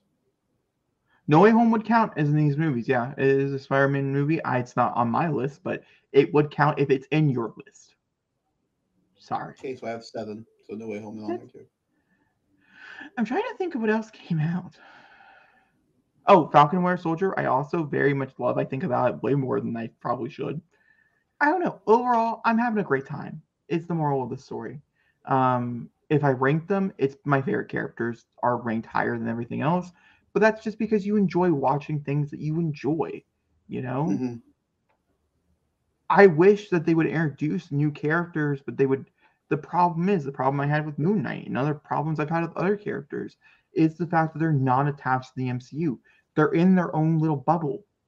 Werewolf Mm-hmm. by Night never felt like an MCU project. Moon Knight never felt like an MCU project. There's a superhero doing superhero things, but it never felt like it was a part of something larger. That's the beautiful Not thing even. about Falcon and Winter Soldier, Hawkeye. These things, they evolve, they explore. Miss Marvel was so in depth with its content. Loki was, Loki. Not And even the Christmas special for Guardians no, felt like it was connected. but then again, the Christmas special is setting up a movie that we have not seen, so I can't really talk to that because we haven't seen the final result of that. So maybe we'll I think love that differently. too. I hated that. Um, Honestly, I'm not really looking. We'll talk about that. Okay, we got to move on. Either way, we're going to continue onwards with Disney because we just have more things to talk about. So let's just continue downwards. A part of Bob Iger's big old, we're going through and murdering people phase. That's what he decided. We have huge updates on Thunderbolts. Thunderbolts was originally already written, already set to start filming this year, towards the end of this year. Like August, I think it was like the start Mm-hmm. date. It's now been pushed to like October, I think now. It's going through massive rewrites. If you've seen the TV show Beef, which is very anxiety reduced inducing but very fun, on Netflix, do recommend if you can handle it. The creator and writer and director of that will be writing and directing Thunderbolts. It makes sense if you've seen Beef. You understand why. He also brought over Stephen Young, who is from Walking Dead. That is Glenn. He'll be playing a mysterious character that we've all pretty much already guessed. I can't remember the name though because I'm tired. Hyperion. There you go. And which is a race-bending character, but who gives a fuck nowadays? It's 2023. Get over yourself. And sorry, good job, Jake. A little aggressive, but I'm really tired that's of true. it. High five. Good job. And yeah, and I think this is the only part that I don't like about this rewrite. Part of the reason why they rewrote it was because it was more aiming for like a Black Widow 2 sequel type of thing, more aiming towards the Black Widow characters and kind of leaving the other ones off to end. But in order to not do that, they took Yelena outside of the team leader. She's no longer the team leader. Now they made Bucky the team leader, and that has been confirmed in multiple different places. So I would really just hope they were co-leaders of Thunderbolts because I think they both would deserve it. And also, that romance would be really nice. Do I think Yelena is slightly bisexual? For sure, but I also think Bucky is too. So like, it doesn't really matter. Let the gays love also, who the gays Zemo should be a part of this movie. I definitely do agree. I think that was one of the worst cuts from Falcon Winter Soldier is not recruiting him. I do think you're going to continue to feel that as we continue to progress. I don't think there's enough of a split between the two worlds. I think there's too many Black Widow characters and not enough other characters. I wonder if they do add Zemo in now because Ghost is gone. Also, because she left the project, Ghost did. So maybe they will have more rooms, or maybe they'll find another female character to put another female character on the team. That's also possible to try to keep the numbers and stuff. We'll just see how it works. They could also add Blonsky if they wanted to. Yeah, there's a lot of possibilities. Really just depends on the budget and what they're really going for the movie. This is a big team up movie. I'm really excited for this for that reason. This is like one of the first offhand team up movies. It doesn't really have like we're building from a bunch of other characters type of thing. We're building a bunch of side characters who are finally getting a movie together. And that's never really been done before. And so I'm excited to see how that plays out with audience members. Do they like this or they wish that it was more like the Avengers where we had side projects and then we moved into a bigger thing? This reminds me a lot of when Guardians 1 was coming out, where like we didn't know much of what was going on and how dynamic would work with these people. So I think they have that going for them for sure. And I think if Thunderbolts can hit that Guardians 1 vibe, not in the sense of like intergalactic stuff, but like they maintain like an anti-family-esque thing, I guess. Yeah. We still don't know what this movie really is going to be about. We just know that the team's coming together. I do know.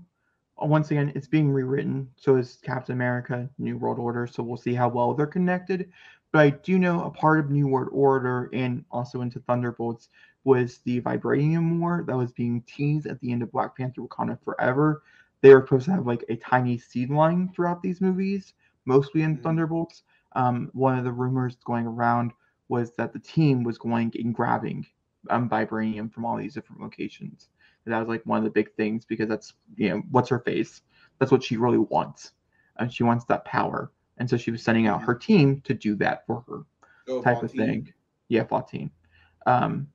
So who's obviously in cahoots with Thunderbolt Ross and stuff.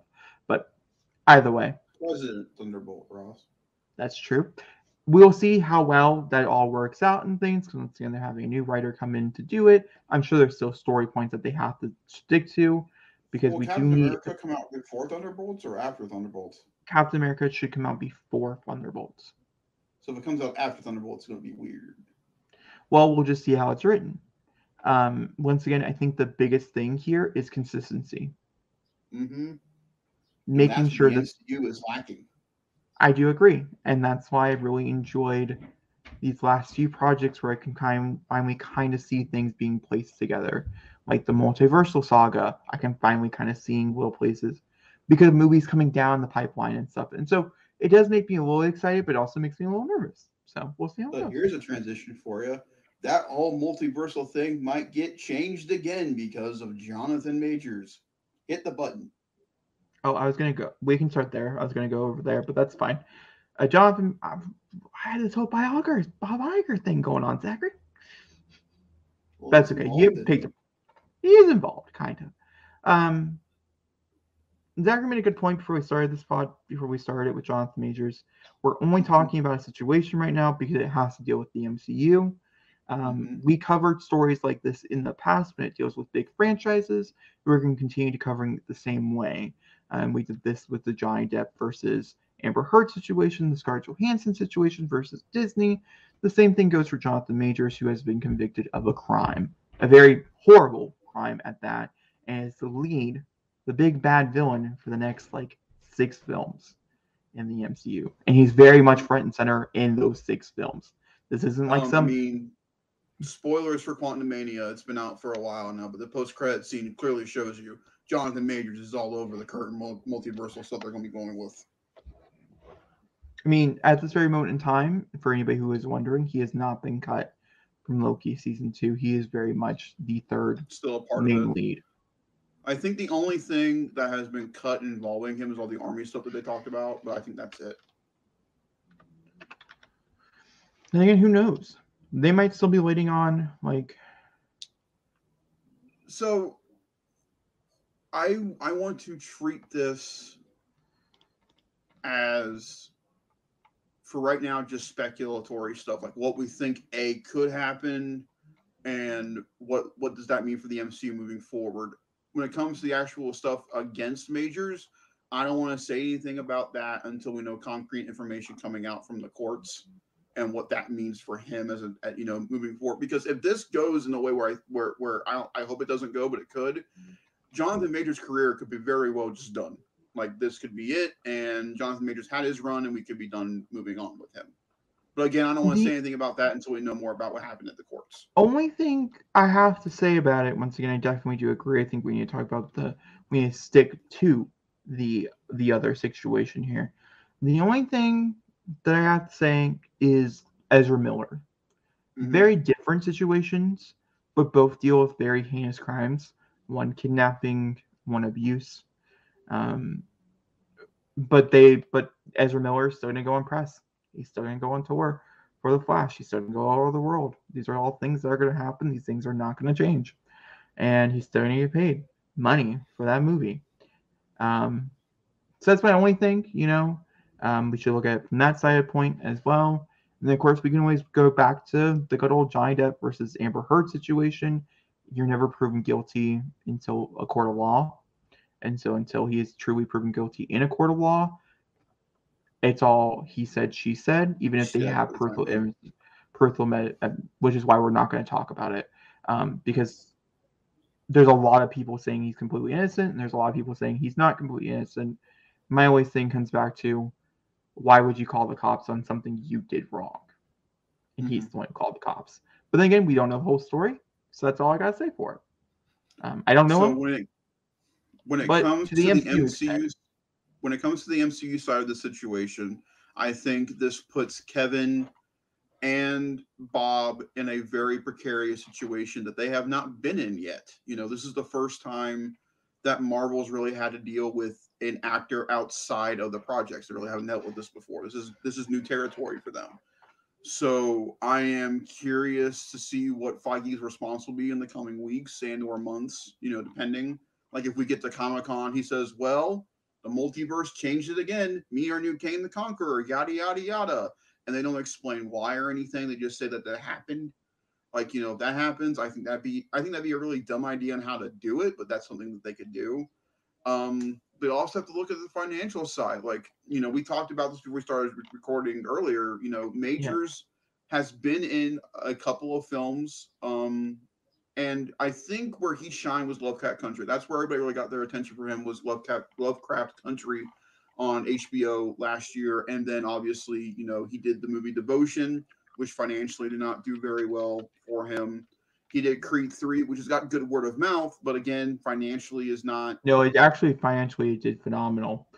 But then his main one, his big one, was Ant-Man the Wasp: Quantumania, and financially that didn't do very well, and no one particularly liked him in the movie. So, but my only thing to that, I think, is interesting because he had 2 movies come out back to back. Not many actors can say that happened, but they came out like 2 weeks apart, and that's what happened. Jonathan Majors, once again, if we look at the box office, Creed is still making money. It's making money every week. It's available to rent and to buy, but it's still making money. And this has been going on for a while now. Obviously, this is a month ago that we've been talking, that we're talking about information about this and things, which means he's not harming the film. This, whatever is going on in his personal life, is not directly affecting it because he is a co-lead in that movie. Don't get it wrong. Michael B. Jordan is all over that. That movie failed. Michael B. Jordan would be the one to blame. It would not have been Jonathan Majors. Jonathan Majors was coming in to give an assist. You know how Hollywood works. But he is a co-lead. He is as much in that movie, from what I understand, as a Michael B. Jordan is. You know what I mean? And so taking that into since this has been going on and stuff, the only big hit here was Ant-Man 3, but Ant-Man 3 also had a lot of other things going against it. Ant-Man has never done well at the box office, ever. They've all been clunkers. Nothing's ever broken over 600. It's all been downhill. Ant-Man 3 just happened to be really, really bad. Ant-Man 3 was also horribly, either you liked it or you didn't like it, but it was not really reviewed well by the critics. A lot of people did not like it. A lot of people thought it was silly and stupid and went nowhere, and then we didn't really get to see anything. I disagreed. I saw a lot of places that this could go, but a lot of people didn't really care for it. Audience including. We talked to a lot of people. I've talked to a lot of people since then. They didn't really like the movie. Me and Zachary were the oddballs out, especially in our screening. As we were walking out, I couldn't. Do you remember all those people sighing, being like, "That was horrible"? Like, there was a lot of people in our screening who did not like that movie. But with Creed 3, on the other hand, because 2 movies did come out with him in it, financially, it's done absolutely phenomenal. It's the best it's done in the Creed franchise. It's a new height for Creed. And then, reception-wise, phenomenal. It has an A Cinema score. The RT score is phenomenal, audience included. So you could just say Ant-Man 3 was based on the writing and based on it just being poorly received, and maybe it has nothing to do with Jonathan Majors in the role. You would hope that Jonathan Majors could pull that assist because he was such a big part of the ad campaign. That's where Zachary is coming from, and that's the important part here. But if you didn't know who King was because you didn't watch Loki, you didn't really care the villain. And that's the counter to that. It's that you had to go see it to understand who the villain was. Not a lot of people went and saw Ant-Man and the Wasp: Quantumania. A lot of people decided we're going to wait until it goes to digital. We're going to wait until it goes to Disney Plus and watch it then. Whereas a lot of people did decide to go see Creed 3, mostly for Michael B. Jordan, not for Jonathan Majors, to be fair. And it's done great, but he's not harmed that movie. So that's my only thing when thinking about where this could go. I really think that movies with King, things with King in it, I think Loki will be fine. It's a streaming service. I don't think it's going to be, unless it's truly horrible, not the TV show, but whatever he did, and people are truly offended that they're even giving him grounds type of thing. Everything else, I'd say we're just going to continue to see that push like we were talking about earlier with these movies and these things, because they're going to continue to let it breathe. Hopefully with that breathing, it will go away or it'll be solved or whatever will happen. They can continue on their merry way. This has happened time and time again in the past where studios just brush things underneath the rugs and people who like the movies don't care. I don't know, that's bullshit. It sucks. I do agree. But I think the counter to this, if he does get acquitted with whatever he is being charged of, you got to go back to Johnny Depp. Johnny Depp lost everything for almost the exact same charges on a much higher scale. But almost the exact same charges. You have to go back to Johnny Depp. Johnny Depp had to lose everything. You would expect Jonathan Majors also to have to lose everything. Completely agree. But then we go. Yes. So let's go into that. Let's go into the what if, Marvel has to recast. Well, then I'm assuming they're going to do the same thing you just mentioned. They're going to open the multiverse stuff and be like, we got a new one. And then they're going to say, but the audience is going to be like, we saw that post-credit scene or the end credit scene. They all look like Jonathan Majors to me. That was a choice. And I'll be like, but did you see that little one over in the corner where it's you guys can't see it at all? Yeah, that's this one. Okay, but what But about the like, big battle with a bunch of kings and stuff? How are you going to do yeah. that, Marvel? And they're like, can you just go with it? It's like, what does Marvel then have to reshift and redelay movies to kind of fix things and get ready for what they're doing again? Or does Kevin Feige finally look at the product he's putting out and go, you know what, this multiverse saga just isn't cutting it. What movie in my slate is a good cutoff point? What do we lead to now to where we can fix this? Like, does he axe King Dynasty altogether and they fix it I don't again? think so. And I only say this because the issue with like movies in the future, movies that are planned out like this, contracts are already written. You have to buy out those contracts. The people who are slated that we don't even know yet, obviously will be continue to add people into those movies. That's how it works. But the initial slate of those movies that have been already worked through, the actors that are definitely going to show up or whatever, already have those contracts, already are signed, already are like, okay, in 3 years, I got to make sure my schedule is open type of thing. I always think back to how Netflix, when you have a TV show with Netflix, they gatekeep you. They're like, you work for us. You work for us until we cancel you. Jessica, Kristen Ritter had talked about this. Is why she wrote a book because she couldn't do anything else. She was physically not allowed. It was in her contract that she was only allowed to film Jessica Jones, and that's it. And contracts are somewhat similar to that as well, in the same line of you have to make sure you're available for the time slot that they begin filming and things like that if you already signed on to the project. And so it could be in a situation of where they can't go backwards. They just had to figure out how to maneuver our way to the final goal. I could see them maybe trying to cut out projects that are not Hmm. fully completed yet, projects don't have a full cast yet, where they're like, well, he was supposed to show up here, but maybe he doesn't need to, and we can cut him out and we can put something else here instead. Yeah. It's going to be very sloppy if they do that, I can. especially if we're going into the actual strike. Yeah. I honestly think at this point, the only Marvel movie I'm safe with and betting on is Deadpool 3. I think of any project they've got going right now, Deadpool 3 to me is the safest bet. And I Deadpool 3, honestly, however, has to deal with King, supposedly, and the TVA and stuff like that. So it does make me a little nervous, but that's still very early developmental stages that it could yeah, change completely. You might they not could need still King to deal with do the it. They could still TVA deal with the story. TVA Yeah. if they wanted to and just not have to have the King part if they didn't want to. So again, we just got to wait and see. I really, it sucks that this all happened. But again, I'm hoping for the best. I really hope this can all be like this month's talk, and we come back next month podcast, and it's all done and gone, and we don't have to worry about it anymore. All That's right, the moving ultimate on goal and hope.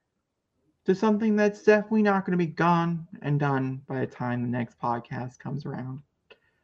We're going to be moving into another issue that Bob Iger decided to fix. One of the biggest issues Disney has been accused of in the recent, is the VFX. VFX is run by one person, that would be Victoria Alonso. Victoria Alonso has been a part of the VFX team for a very long time. She is the top person. She is no longer. We're going to talk about that. It says leaves, but she was fired. That Fired. has been since confirmed since the initial headline. Um, but for the shitty VFX that people have accused her of in the past is all through her. She is the one giving crunch time. She is the one making every VFX artist pissed off at her, to making the blowfish look like the blowfish just because they can in The Little Mermaid. That's essentially what she has done. And that's essentially why she has been fired. She was doing a very poor job at her job. She is Well, suing Disney for wrongful in, which I find hilarious. it's not just that she was doing a project behind their back, and they found out, and Disney was like, no, you're contractually obligated to stay with us. You can't do a project outside of that contract. And she was like, fuck you guys, I'm going to do it anyway. I'm like, good on Disney for getting rid of her if she's not going to be committed to the program. Like, just bye. That's really all I really have to say for it. I think this is good news. Yes. I think this is completely positive news because you can look at other movies. I'm going to talk about one here relatively soon with Dungeons and Dragons. Paramount has a great VFX team. That's one of the things we really praise for that movie when we talk about it here in a minute. Um, and then another thing that I'm going to really praise, even though I've not seen Shazam 2, almost every DC movie that I've seen has fucking phenomenal VFX. Even if the movie's shit, the VFX is normally pretty good. I can attest to this. Black Adam, piece of shit film. The VFX in that movie, Dr. Fate, holy shit. Exactly. So we definitely need more of that. So do you have anything else to add to that? I felt like that was No, pretty. I'm really glad she's gone. I also think this is good for the VFX company over there at Disney and Marvel. Fresh, clean slate. Bring in somebody that actually cares about the craft they're working on. Give them the time to work on the projects they're working on currently. And I really hope with the massive Marvel delays, this now gives these VFX people the time that they need to work on these projects and not push them out as quickly as they were. I also think the pandemic didn't help this at all because they were forced to get these things out very quickly or get them done faster than they needed to be done. And that unfortunately resulted in some of the VFX we have seen over the past couple of years. And so I hope that with Victoria gone, they bring in someone that can appreciate that craft and give the people the time they need to work it and make it look good. And then, of course, this also comes out. The story did come out after Marvel had already put the pause on multiple projects, which means that all those projects that had VFX work that still need to be done on will now have even more time to be able to get those things done before the Marvels is a big one, for sure. After you're done from the week. Yeah. And so my next thing I want to end off with this, his tyrant, Bob Igor himself. We're gonna go over to Disney Investor Day coverage. I'm just gonna cover. Don't worry, now we're gonna talk deeply about this. I'm just gonna cover the new announcement projects, so we can get it over with and done with. What's wrong? One announcement he made really makes me sad. So the announcements that he had made on that day. Zootopia 2, Frozen 3, and Toy Story 5. Yes, those were true. Zootopia 2, too long, too time coming. I'm happy it's happening. Frozen 3, obvious. Toy Story 5, why? Just why? This is also very true as well. Buzz is going to be a dummy again, and I don't want to deal with dumb Buzz again. I don't want to deal with it because Woody's going to be gone. And what's the in that defense, the defense of it, which I'm sure you're gonna be like, there's no defense, and I'm gonna be like, but Zachary, oh my God, I called you me. There is a defense. That defense being a movie called Lightyear came out where they tried to do something different. And it failed. Yeah. It failed miserably. Yeah. So the big ones that got announced, like Zachary had said, we have Frozen 3. I'm just happy it got announced. Yeah. Zootopia 2. From what I understand, part of the reason why that continued to get pushed was because Bob Iger was not there. And these are things that Bob Iger did push. Toy Story 4 came out at the end of Bob Iger's career at Disney, and it made $1 billion. And so Toy Story 5, I think, was inedible, in my opinion. Where are they going to go? I don't know. Friends. Toys don't have friends. So I don't know. We'll see. And then they also announced Pandora at Disneyland. That was also the other big thing for anybody who is a theme park type of person. You guys are getting Avatar's Pandora, which is very exciting. Some of those rides I've heard are pretty cool. But overall, I'm excited for this slate, except for Toy Story 5. I definitely do agree. We were both very much not liking Toy Story 4. I've seen it a few times since we saw that in theaters. I appreciate Toy Story 4. What they did is fine, but Woody's gone now, which means we're just going to have to deal with Forky and Buzz. And I like Forky. I do not like Buzz right now. Buzz is a dumb idiot, and I don't want to deal with dumb idiot Buzz. Really hated Toy Story 4. I like Forky. And that didn't change. I still hate Toy Story 4. However, there is still there is one scene in Toy Story 4 you appreciate, and that's the unicorn getting the dad thrown in jail.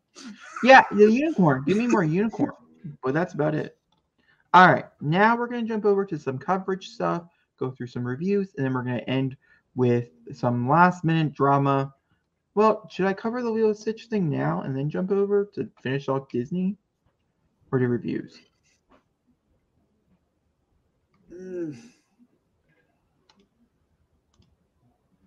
I think we should do the trailers, leave Lilo and Stitch in the water for right now because we really don't know a lot about that one.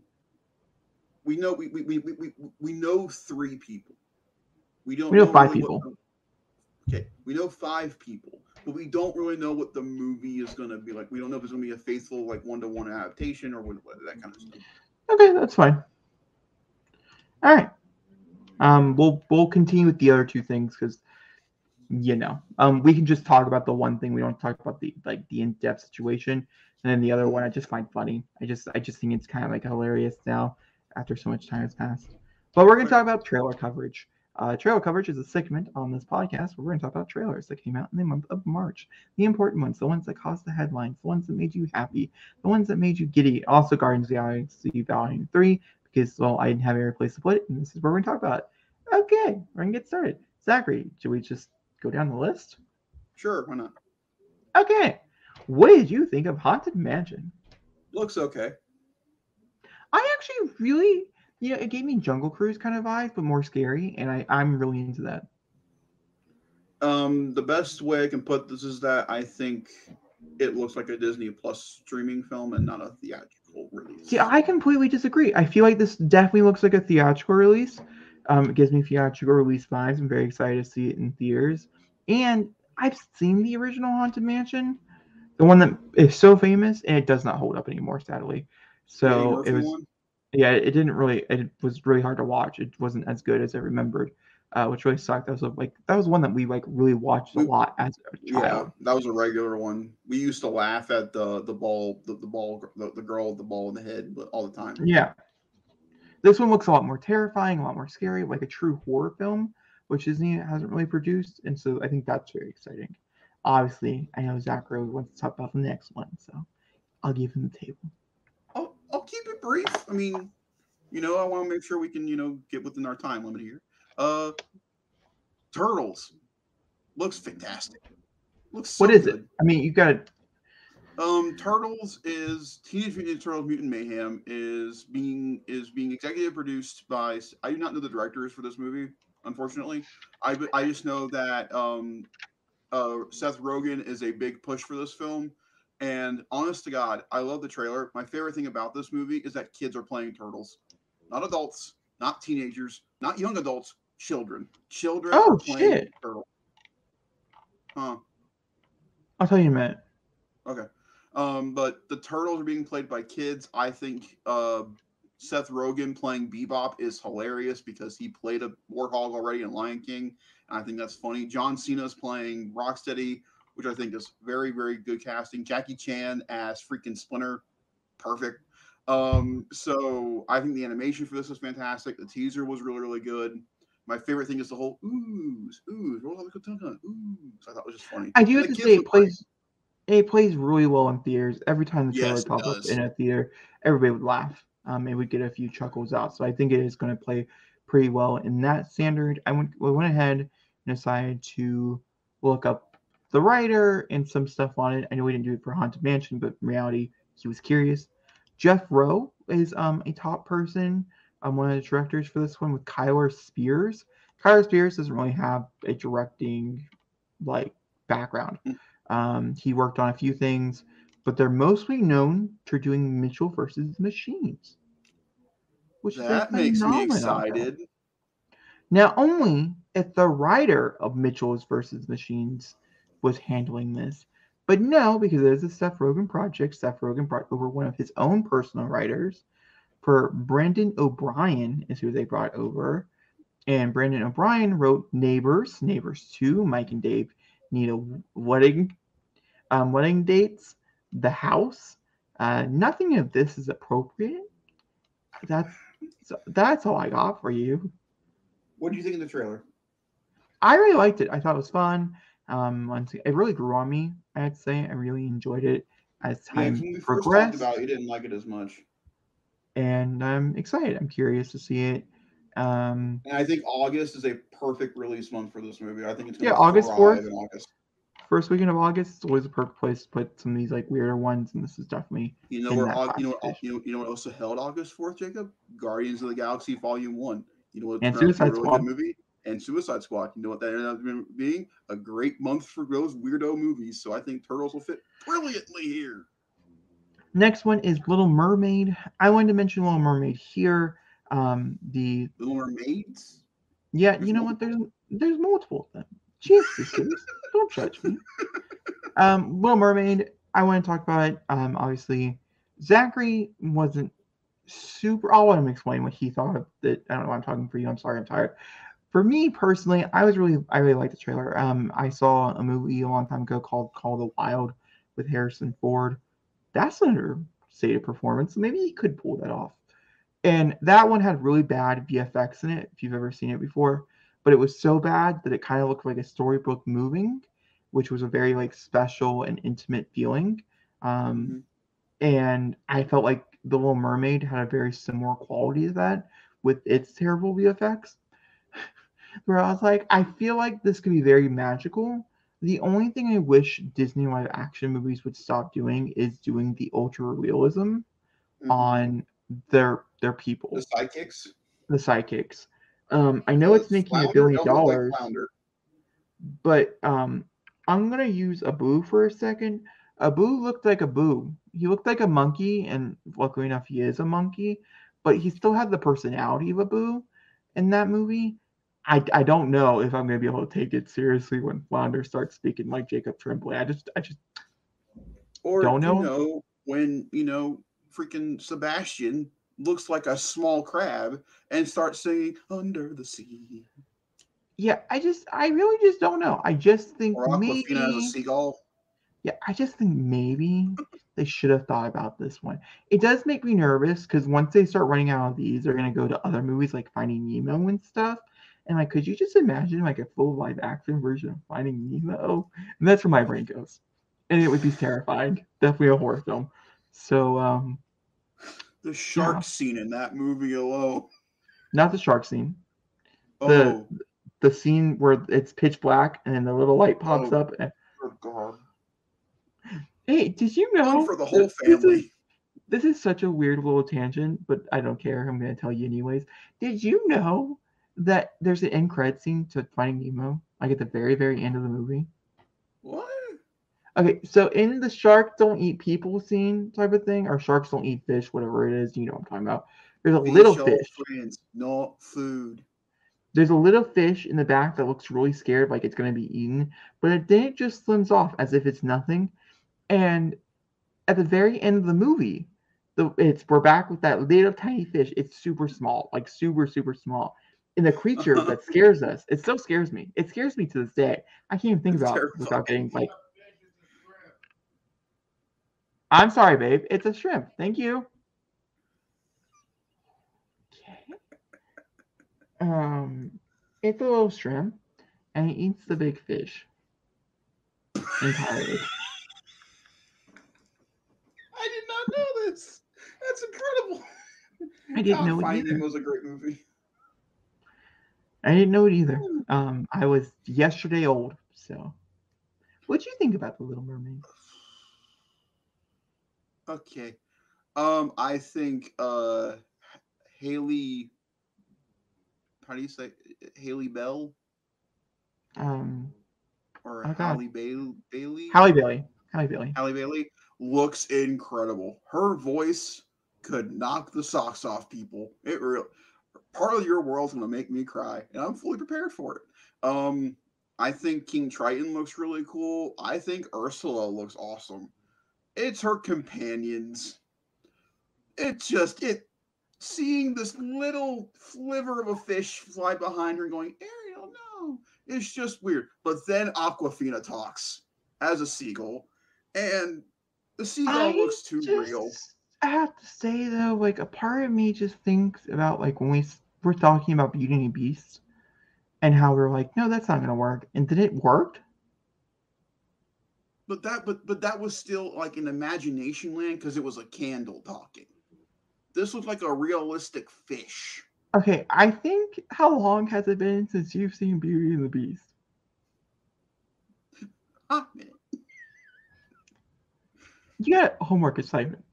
Watch Beauty and the Beast and get back to me on that statement because I think you're gonna look at me and be like, oh.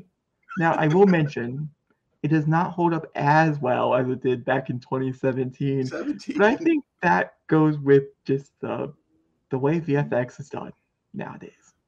Okay. Again, little sliver of a fish walking behind Ariel just looks off. When I think flounder, I think big puffy cheeks. I think a nice little rounded fish, blue and yellow. But then you're actually using a real flounder.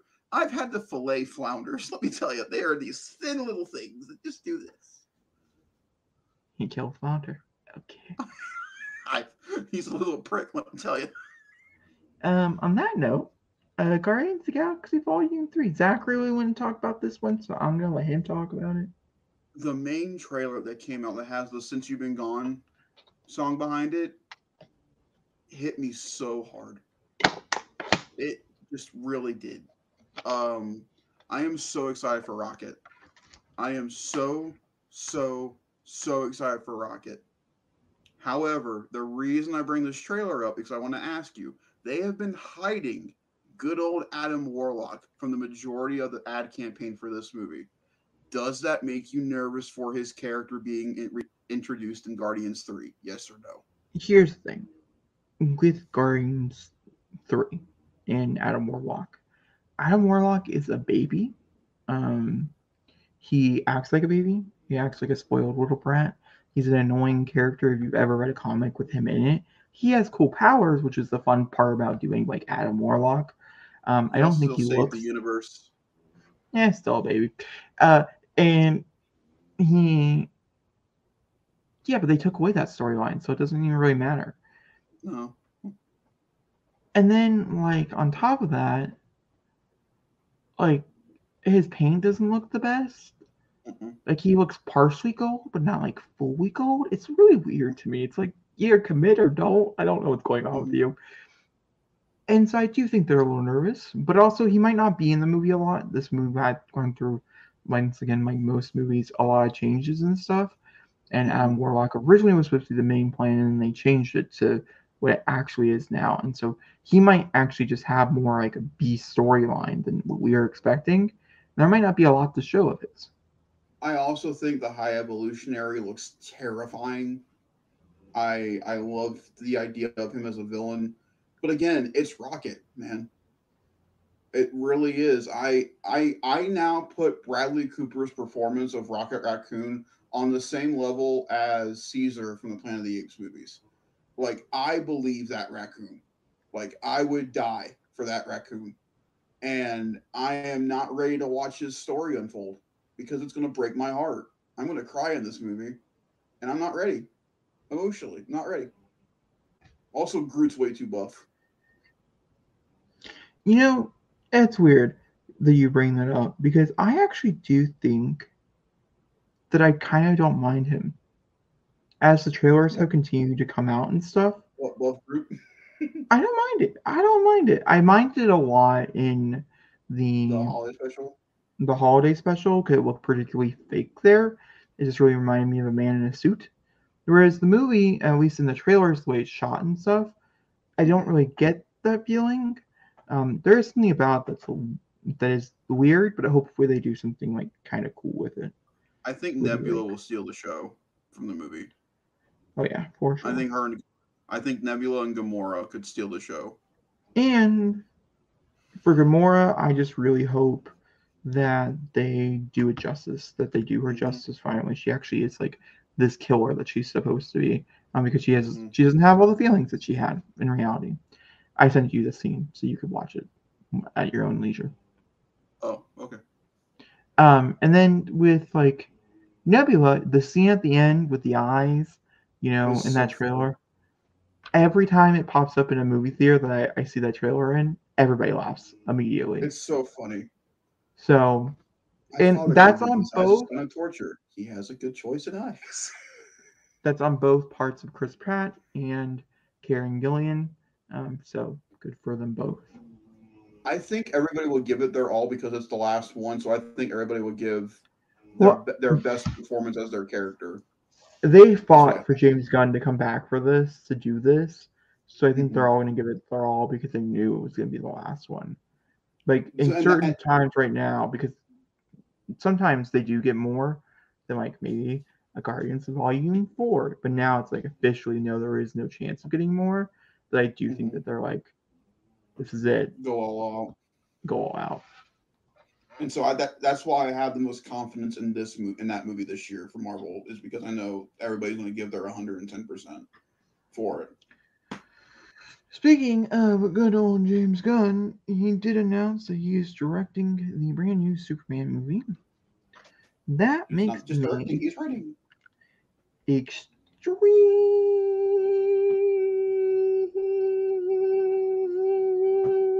nervous.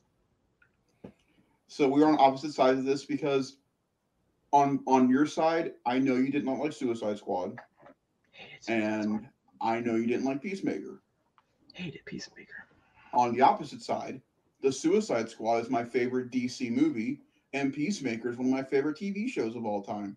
So, and I know that he has been fighting to do this. This was the original I character they know. gave him to do, and I also think that we need to. I think everybody's jumping on Gunn. I think a little too much because of like the decisions he's made and all that. And I get that, but we really can't judge what he's going to do with DC until this movie. Like if this movie fails, then once again DC needs to rethink itself. Yeah, but But we have to wait and see what he's going to do. the shit that makes me mad about Gunn and the way he's been handling DC, I honestly feel like he just needs to go back to media training. I feel like someone did not do a good job enough. Goodness. He's like Trump levels of over tweeting. Like, okay, you know what? I have no thoughts and opinions on this. I think it's a bad idea. I think you need a softer writer for Superman. I'm just going to be honest with you. That's my personal opinion on the matter, and we're just going to move on. Directing wise, I've never thought John's directing was bad. Even in Suicide Squad, even in parts of Peacemaker and stuff, I've never once thought that's a shady director. If I've ever seen one, I've always just thought his writing is bad. And that's almost in every movie I've ever watched James Gunn. That's not like it's just unanimous, like one Pacific. That's almost overall just did not like. Not his directing. What's coming down here to drama over Shazam 2, where we can talk about James Gunn directly here, because he's as much a part of this as Dwayne Johnson and Zachary Levi are. Because this by the way, we have 2 reviews after this. And then we just have like a few fun short segments. So this is like the last big story for anybody who's been sitting here and like, when is this going to end? Soon. It's coming up. My ass is telling me soon. So it's going to happen.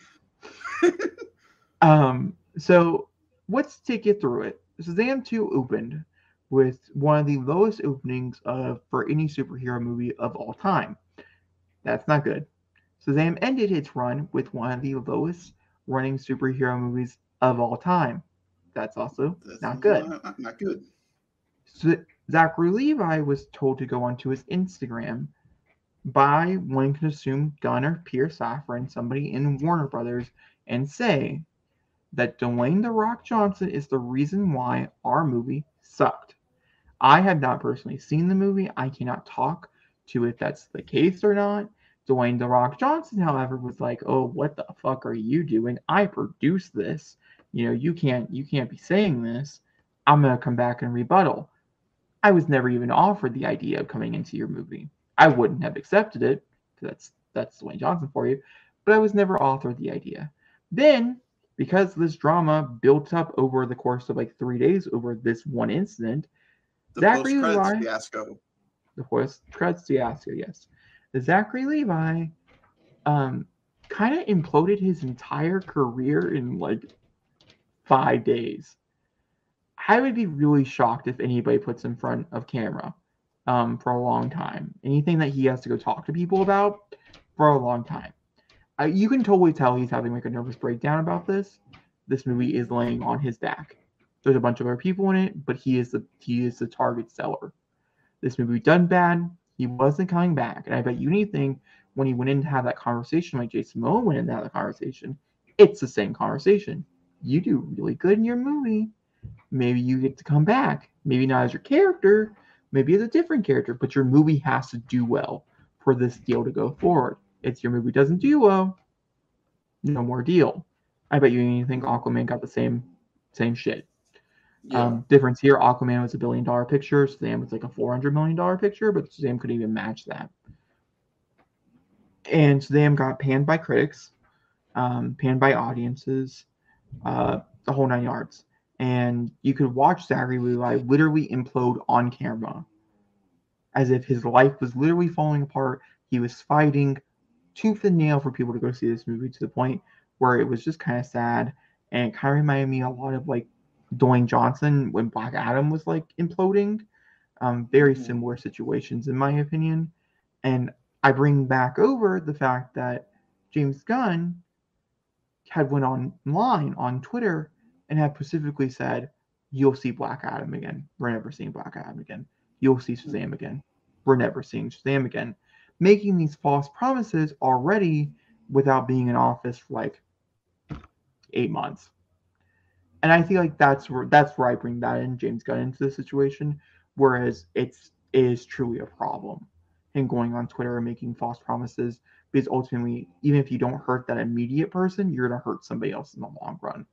Someone else is going to be disappointed. You're building up a failure type of thing. There was also the fiasco of Wonder Woman and a bunch of other stuff. That's the whole thing. And then you also have the director who was defending it, good for David Sandberg, going through, but he's also using Twitter to do so. And not every tweet looks the best on anybody involved in the picture.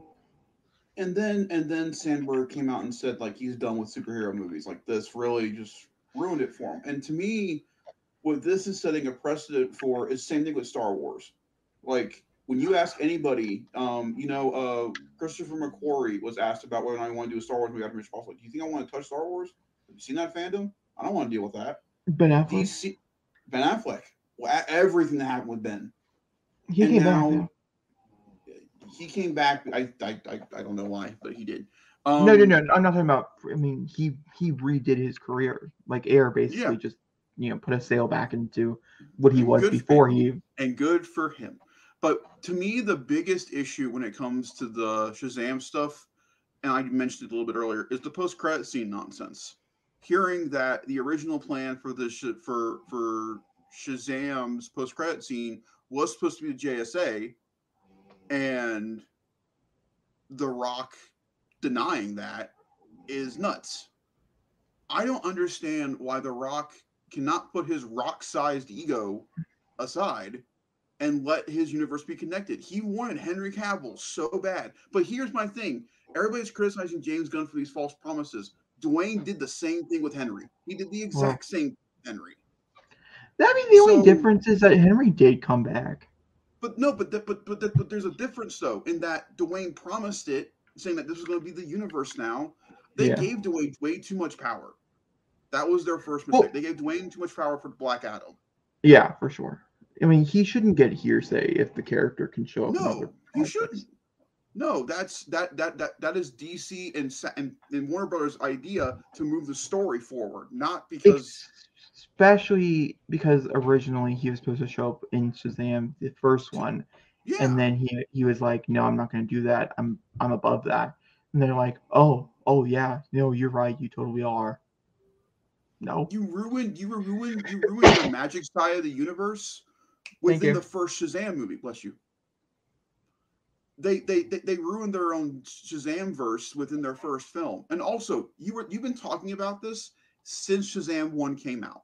I was defending the idea, but clearly I was wrong. You were saying from day one that Shazam should have never gotten a sequel. And well, and I liked the movie. It wasn't the fact that I didn't like the movie. No, it was just the fact the movie did horrible.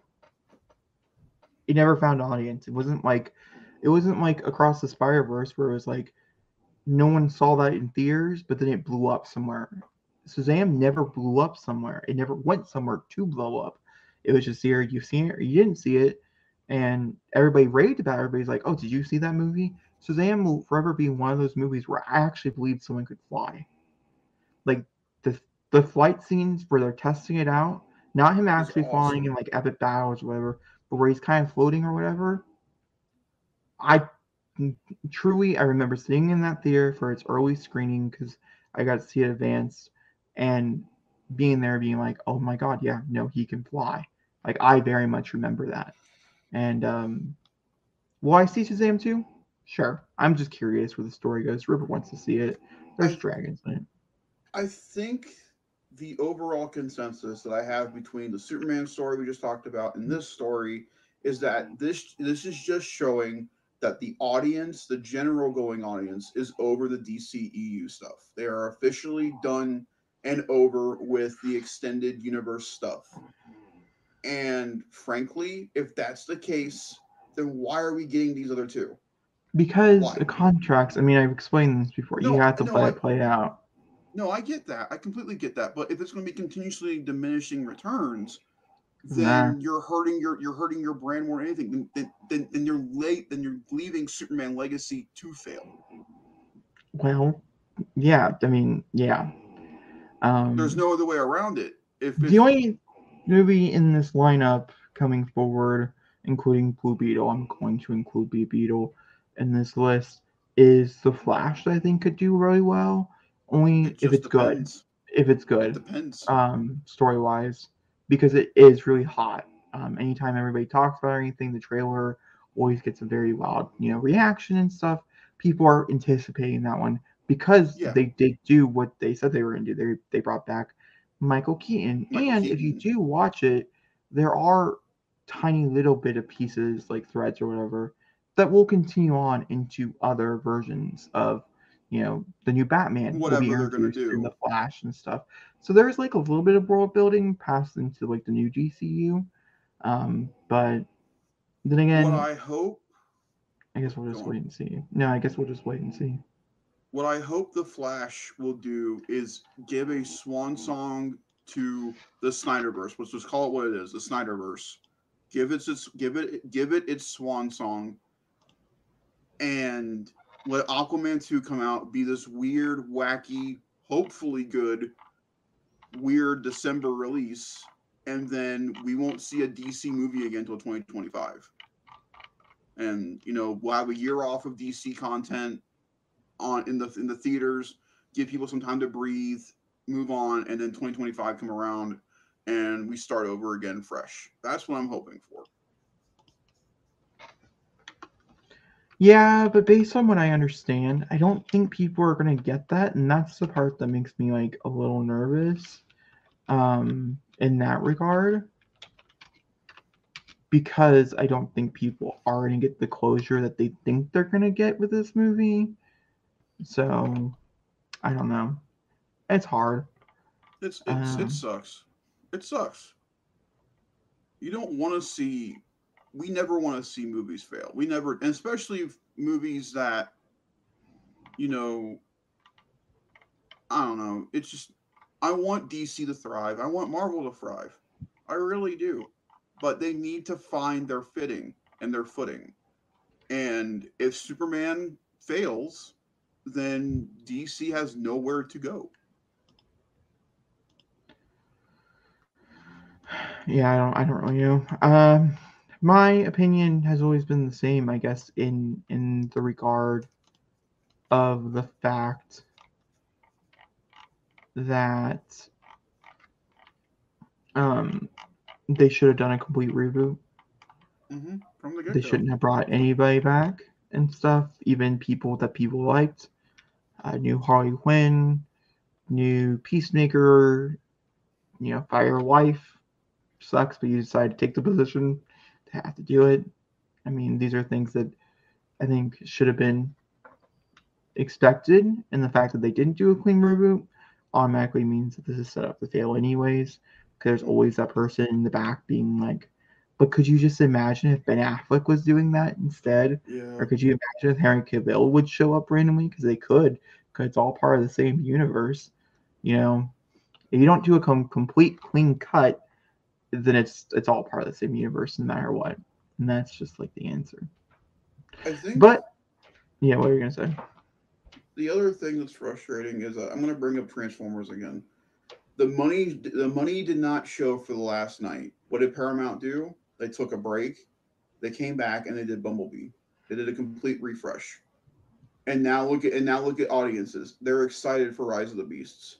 I really wish Warner Brothers would have looked at either Black Adam or hell, even when Justice League was coming out, looked at the numbers and saw that these movies just weren't doing well Well, the and took the bullet. problem with that is that Batman versus Superman and Justice League was predicted to do well because it was coming off of Wonder Woman, which was at that point the top grossing one out of the bunch, and Batman vs Superman did better than expected. So they were actually on a high point when Justice League came out. It was Justice League that threw everything amok. That movie is what ruined every. You can say what you want about the end of Batman vs Superman, but in reality, It's the thing Justice that League. threw everything amok was Justice League. And then the fact that they, even though we love the Snyderverse, the Snyder Cut, wouldn't want anything different, wouldn't want it to go away or anything, but them releasing it, them getting into the pressure of the fans to release Mm-hmm. that for views, for clicks on their streaming service, that Did not also help fucked them either. over. You should have let it die. Mm-hmm. Then you couldn't be thinking, huh, wondering What what could his have version been? would be like. Yeah. It's Because now better to there's think what could have been than to actually know, because you have the part of where it was better and now we knew that it was better and that there was a better version out there. That's why the air cut will never see the light of day, no. because we don't need to know if there's a better version out there. And now there's the whole Netflix debacle. Everybody keeps protesting and getting it stupid. Anyway, Okay, talk about Dungeons and Dragons, Jacob. What did you think of this movie? so I'm gonna keep this short and quick. I'm also probably gonna keep John Wick Chapter 4 short and quick and stuff. These are more recent movies, so we won't talk about any spoilers for these. Are just our Yeah, general no thoughts and spoilers. opinions. I'm gonna talk about one spoiler for Dungeons and Dragons. I know we just talked about zero spoilers, but I'm gonna talk about one thing, two things that could be counted as spoilers. Just want to put it out there. Um, just because one of them is really funny and that's gonna get you to see the movie. The other one might, if you're going for a certain person, you might not want to see the movie in theaters. You might want to wait because they're not really in the movie type of thing. I thought it was really funny. I laughed a lot. There's a lot of moments that I'll think back to and be really funny. And if you think the joke that went around with the graveyard was like, oh, that's it, that is not yet. The graveyard scene is like one of the better sequences out of the movie for like joke wise. They got a lot of Is good that my only cameos. question? Yes. I'm not talking to you.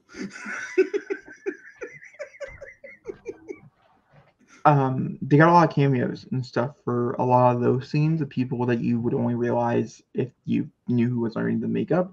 And so it's fun to hear their voices and be like, oh my god, I know you. What a weird little role for you to play. The type of thing. And yeah, no, it leads into something really funny. There's one particular cameo. I was like, what the fuck are you doing in this movie? Like, what in the world made you like, yep, that's what I'm gonna do today. Let's go film this. I don't know. I really liked it. I thought the action was really, really well filmed. I thought each action sequence built upon one another. Especially there's this one sequence that has to deal with the shapeshifter. It's not called a shapeshifter in the world, but that's what it is. That is so well directed and so cool that it's worth you seeing the entire movie for, even like if you don't like it. Other reasons why I recommend the movie. About halfway through the film, you get to a point. This has been revealed in the ad campaign, from what I understand. I really try to stay away from the ad campaign, so that could be the reason why I didn't know. There are a few dragons in this movie. One of these dragons is super fucking fat. Like, I mean, I don't really know how to describe to you what a fat dragon looks like, but I want to know. You've never seen one before. And if you think, I know I have. No, you haven't. Because I thought I did. And no, you've never seen a pudgy looking fat dragon. I just can remember it walking out of its little cave and its face being so squishy that its actual like snout was like a little hole because it was so fat. That's awesome. And like it's running, but it can't really run, so it's just kind of sliding around because its legs can't touch the ground. And like it's too fat to like raise its wings, so it can't fly. It's just sick scooching. That's awesome. I say this because it's really funny and like it's like one of the main surprises of the movie, so it's not even like that big of a deal, and you'll still find it funny even if you don't even know How what well I'm does it talking about. breathe fire? It does not really breathe fire very well. It can't do it. There's like one scene where it does it because it really tries a lot, and it can accomplish it. Michelle Rodriguez, her character has a line where she's like, do you think it ate everybody? As they're looking down at all the bones, and then it shows its face, and she's like, that's one pudgy-looking dragon or something like that. And Tyler Jacob does not do it justice, but I promise you, he will laugh, and it is very funny. And like that sequence alone, once again, those two sequences, Are worth it the was movie. worth the movie. The opening as well. There's like one Mhm. moment that has a good payoff in it. That I was like, okay, that was also good. Some of the writing was a little basic and Mhm. stuff, but also it felt old, like you're watching an older movie. That's So honest, awesome. in a way, it kind of worked for what they were trying to do. How was Very the owl quest, bear? yeah, that's one of part of that sequence I was talking about. Fucking phenomenal. Sophia Lewis got so much to do with that one character. It was amazing. Everybody gets a scene to shine. Everybody gets a scene to shine. It doesn't matter who it is. They all get a moment, which is really How's cool because Pine? normally Chris Pine is good. He's not miscast. I wouldn't say that. He and Michelle Rodriguez have such great quality with one another that like Mhm. they have such good chemistry. You would never believe that they would have good chemistry, but they do, and you have to believe that they do. Like the whole movie is, if you don't believe Then it, the movie doesn't work. the movie doesn't work. It doesn't matter who else is running around with them, type of thing. It's just I could just think of a bunch of other people who would probably be a better Have wired job. better. Yeah, is the thing. He's no little guy Oh, from Vox. Vox. Okay. Definitely no Does he rookie in sing? that. He does sing. He sings quite How's he well. They both singing? do. They both do, to the point where I was like, I wonder if that's on an album somewhere because I would listen to that. The score, I really think, from like your standpoint, you're gonna absolutely like fucking adore it. It's very Yeah, epic, very much I'm a pure. score nut. Um, yeah, I think I ran it on like a 3.75 type Heck of yeah. thing. Nothing like I'm not gonna tell you to run to the theater, but it's so well done, so well made that I kind of want a sequel. That I'm like, if you're bored on a Tuesday and you really want to see it, you go right ahead. I think it's definitely worth going to see in theaters because they spent Hmm. so much money. The best part of this movie, outside of the few things that I told you, is the world building. The direct world building in this movie is so cool, and that's going to be the thing that I'm going to be sad if we don't get a sequel because I would love to explore more of the world that they created. It felt like Detective Pikachu, where it just Heck felt yeah. real. You know what I mean? Hmm. A little too questy. You understand if you see the movie what I mean by Hmm. that. A little too questy in the tropes as well. The only other thing for people who are going to go see it for Rage Against Page, he only has like 3 scenes in the movie. They're promoting him as a titular character, part of the group. He really is not one. Most of those scenes you have seen in the ad campaign as well. So if that is the Hmm. reason why you're going, speaking to the audience, I'd wait till it goes on to like a streaming service or something, or seeing at home because that's really if that's the reason why it's not worth the price of admission because you'll be pleased by everything he has. He's doing Hmm. like a rip off Drax is the best way I know how to like talk about it without spoilers, but it's very small that you're just not gonna have enough content for 2 hours and like 14 minutes of your time. Speaking of a long Speaking movie, of fantastic world building,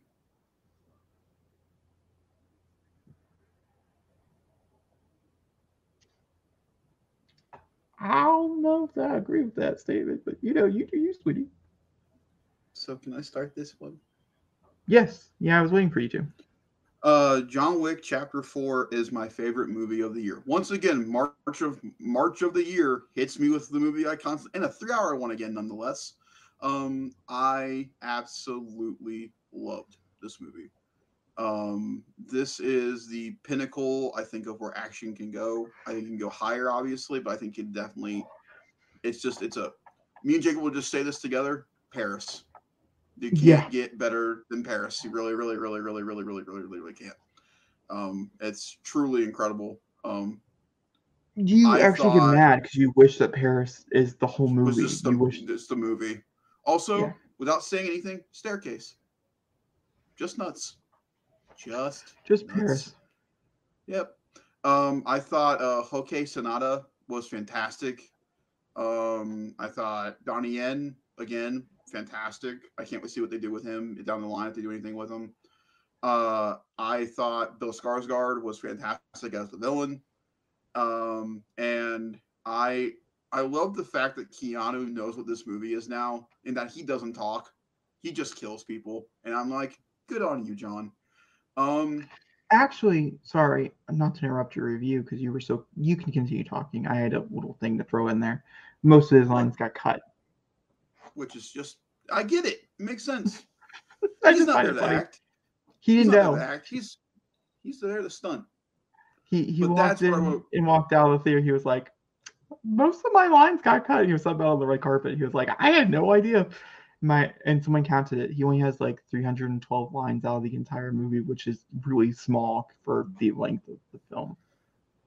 But the main thing I want to talk about in the movie is the stunts. I really hope this movie pushes the Oscars to have a stunt category in this movie. In the Oscars this year. I really, really, really do. Because the stunts in this movie are flipping fantastic. They are so good. Again, Staircase. That's all I gotta say. I truly, truly love this movie. I have no problems with this film. I think it runs really well. I think it's smooth. I think it goes from action sequence to action sequence very well. I think the pacing's really nice, and it kept it up. This gets a 5 out of 5. This is my I loved this movie. I can't wait to go watch it again. I was not on the same boat, same wavelength. I would like to mention before I start reviewing John Wick Chapter 4, as I do think it's important. Okay. I had watched every John Wick up to this point in like 4 days. Like I watched every one a day type of thing.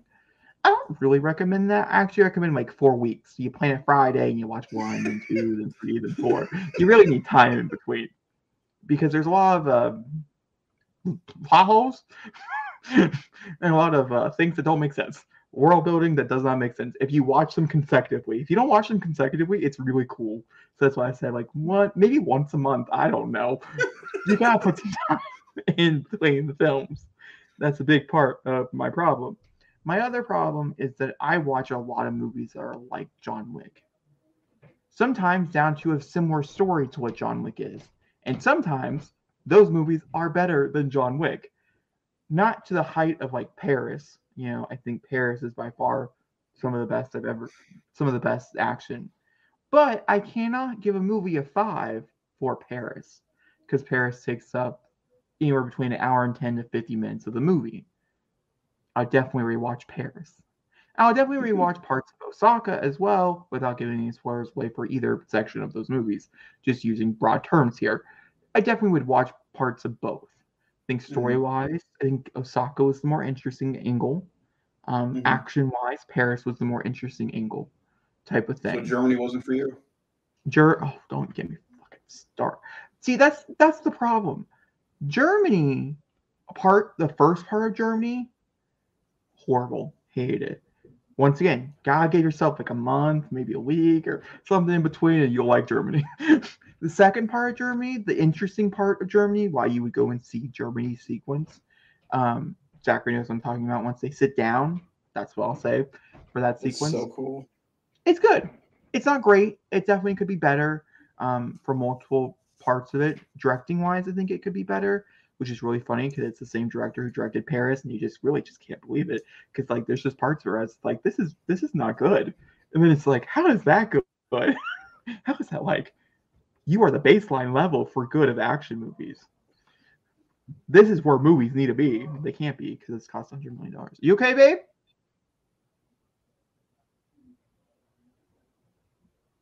Okay. I don't know. And so yeah, so I just wanted to make that a preference. I think I'm winning at like a 3 for it, like a 3.5. I didn't really care for the story very much. I've never really liked John Wick movies. Zachary can contest this. They've never been my favorite type of action. Personally, for anybody's out there who's curious which one's my favorite, John Wick Chapter 3 was by far my favorite. Consistently, it worked from beginning to end. There's one bit in the very beginning with an action sequence that I thought was truly unwatchable. Oh no, that's the second one. Not even this one. Never mind. I take it back. Chapter 3, perfect. Chapter 4, not so much. Halle Berry. Another thing is I liked everything up until the very, very, very end. I think the ending is extremely fitting for the character. And that's all I'll say on the matter because I don't want to spoil anything here. I just don't know if it really worked for the movie that it presented. Also, the franchise that it presented. If this was like a one movie done, great. I agree. This is perfect. It's 4 movies, and I did the work. And I don't know. I feel cheated. And that's all I'll say. It's the ending of John Wick Chapter 4 is probably the most debated thing about this movie. Like some people love the ending and some people hate the ending. I love the ending. All right. With that being said, we're done. We went through them all. It took us a little bit of time. With that being said, we have a short game of prove or disprove, and then we'll be good. Zachary, do you want to explain to me what approve or disapprove is? Sure, Jake. I'll explain to you / the audience. We play a game every podcast called Approve or Disapprove. This is where you approve or disapprove films coming out in the month we're going to be talking about. For this segment, we'll be talking about I'm thinking April, but we're almost through April. I know it doesn't really work out nicely, but in your defense, you're the only one who's seen something from April, so you can approve or disapprove that movie. Everything else is no one's seen. That's very, very, very. That's very true. Okay. And normally we're gonna film this in the beginning of the month. We're gonna be filming another one of these in like 2 weeks for May, so like it will work out normally. It just didn't work out for the first time back. Okay, I promise you, it's been planned out nicely. Okay. Let's jump into it. Starting out the month, we have if we approve, thumbs up. If we don't approve, thumbs down. If we mix approve, if we're met on the thing, it's in the middle. I honestly to say we've been doing this for a long time. I'm hoping that the next podcast won't be this long. We'll see how Star Wars Celebration goes. We might not give reasons why we're approving or disapproving. I'm just gonna be honest with you. Go with it. Okay. I am on a different website. We will eventually jump over to our normal website. We are a few weeks into April, so they're no longer coming soon. Okay. For me, if Grogu comes up, it's an approve. If you don't see Grogu, it's a disapprove. That's how I'm doing this for me. No. You have your phone. I tried. Ow. I tried. Yeah, that's what you deserve. So, Air. I want to see this. Next time.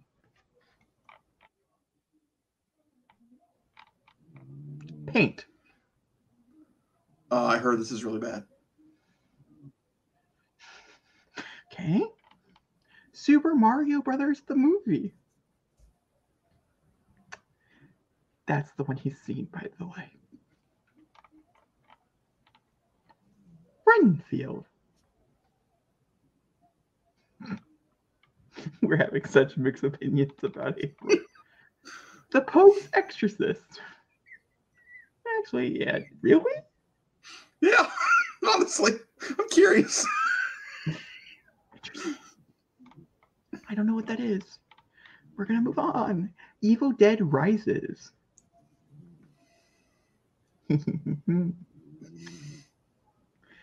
Oh, by the way, I'm doing a double feature that day.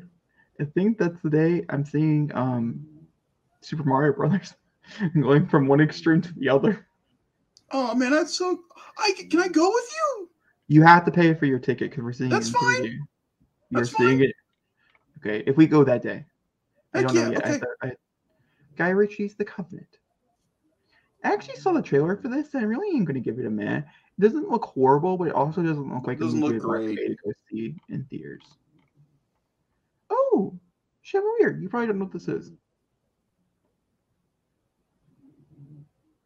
It actually looked pretty good, but it's definitely not one I'd pay to go see in theaters once again. Oh, there it is. Bo is afraid. Or Boo, whichever one you want. It's a mixed bag for me, boy. Are you there, God? It's me, Margaret. This is about a woman getting her period for the first time and stuff, and I'm sure it's very good, and it looks pretty funny. It's from the director of 17 or something Oh, along those lines. Yeah, so like a man, I think is a pretty good response for that one, And see, I don't know what that is, and that's it. All right. Prove or disprove? Done. Very fun topic. Normally it will be more fun. We didn't have the fun titles because I had to get rid of the upcoming releases, but I promise you May will be different. And then we have two more things. We were going to talk about movie commentaries. To be fair, Zachary, boom, boom. We only really need to talk about yours. That's you fine. can talk about both if you want to, but the second we'll one will be done. Surprise. We'll save it for a surprise. So it's just ladies and gentlemen, people of the jury, people of the internet, I am putting my brother through a living nightmare. My brother had an audible reaction to my choice. It was maybe something else, but we just had to change it. We are watching Mortal Kombat Annihilation as my April Fool's joke movie for April. Jacob, how do you feel? I think we gotta move on to what we've been watching. I'll go first, just because I don't know. I just chose it, so yep. I'm really out of it. I'm very tired. We're so close, Jacob. Get us there. So I have been watching The Walking Dead. Since you last saw me, I've seen 8 seasons. Don't judge me. It's been a while. That's a lot of dead. Not enough, to be honest with you. Not enough. I've also watched the entire first season of Yellow Jackets. I've also watched 2 episodes into the second season. Super duper good. If you're into really batshit crazy things, it's fun and a little hormonal. Then I watched. Trying to remember. Hold on. It's there. Oh, the first 7 episodes of Lovecraft Country, ironically. I will finish that one on my own, apparently. Then I watched some movies. The one movie I want to talk about is I did watch Barbed Wire. And Barbed Wire hurt because I felt bad for my younger self, as I would definitely be quoting that shit today if I knew it existed. And that sucked. You ever find a movie where you're like, God damn it, I didn't like it, but my 14-year-old self would have loved it? Yeah. Yeah, horrible that feeling is, where you're like, damn. Oh, that was that movie. It's bad. I don't recommend. But it also was pretty good. It's weird. Okay, moving on. Then I also recommend a movie. I recommend Kill Bassoon. It is a Netflix movie.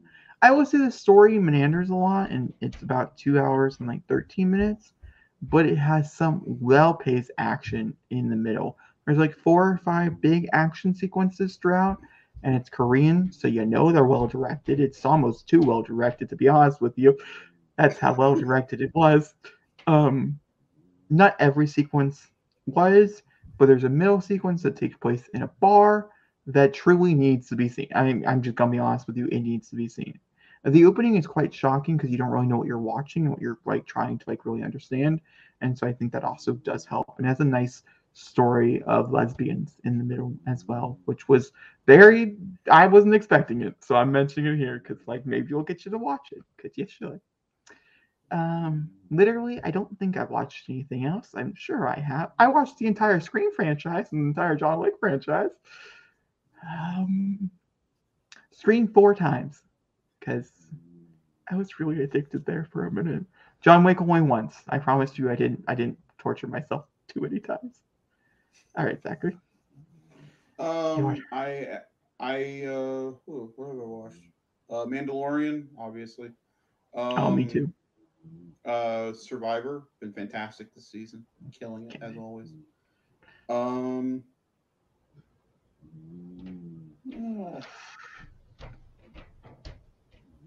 Uh, I watched a bunch of stand up recently. Bert Kreischer's Razzle Dazzle, fantastic. Jeff Dunham's Me the People on Paramount Plus, fucking sucked. I think Jacob's had existential crisis. It's fun. And because of the Ahsoka trailer and all the Star Wars stuff, I watched almost all of Rebels. That was like a week ago, dude. Yeah. Call me. I have problems. Yeah, I'm all caught up to the point now where if I can watch the final episode of Rebels and literally just jump into Ahsoka. Okay. Well, that's it, everybody. Thanks very much for watching. As always, make sure to like, rate, subscribe. We will see you guys in future episodes. Thank you very much for coming back to the podcast. I hope you guys like all the topics, all the shenanigans. We'll see you back from Mortal Kombat Annihilation somewhere down the line. We'll see y'all next time. Jacob's going to be laughing us out of here.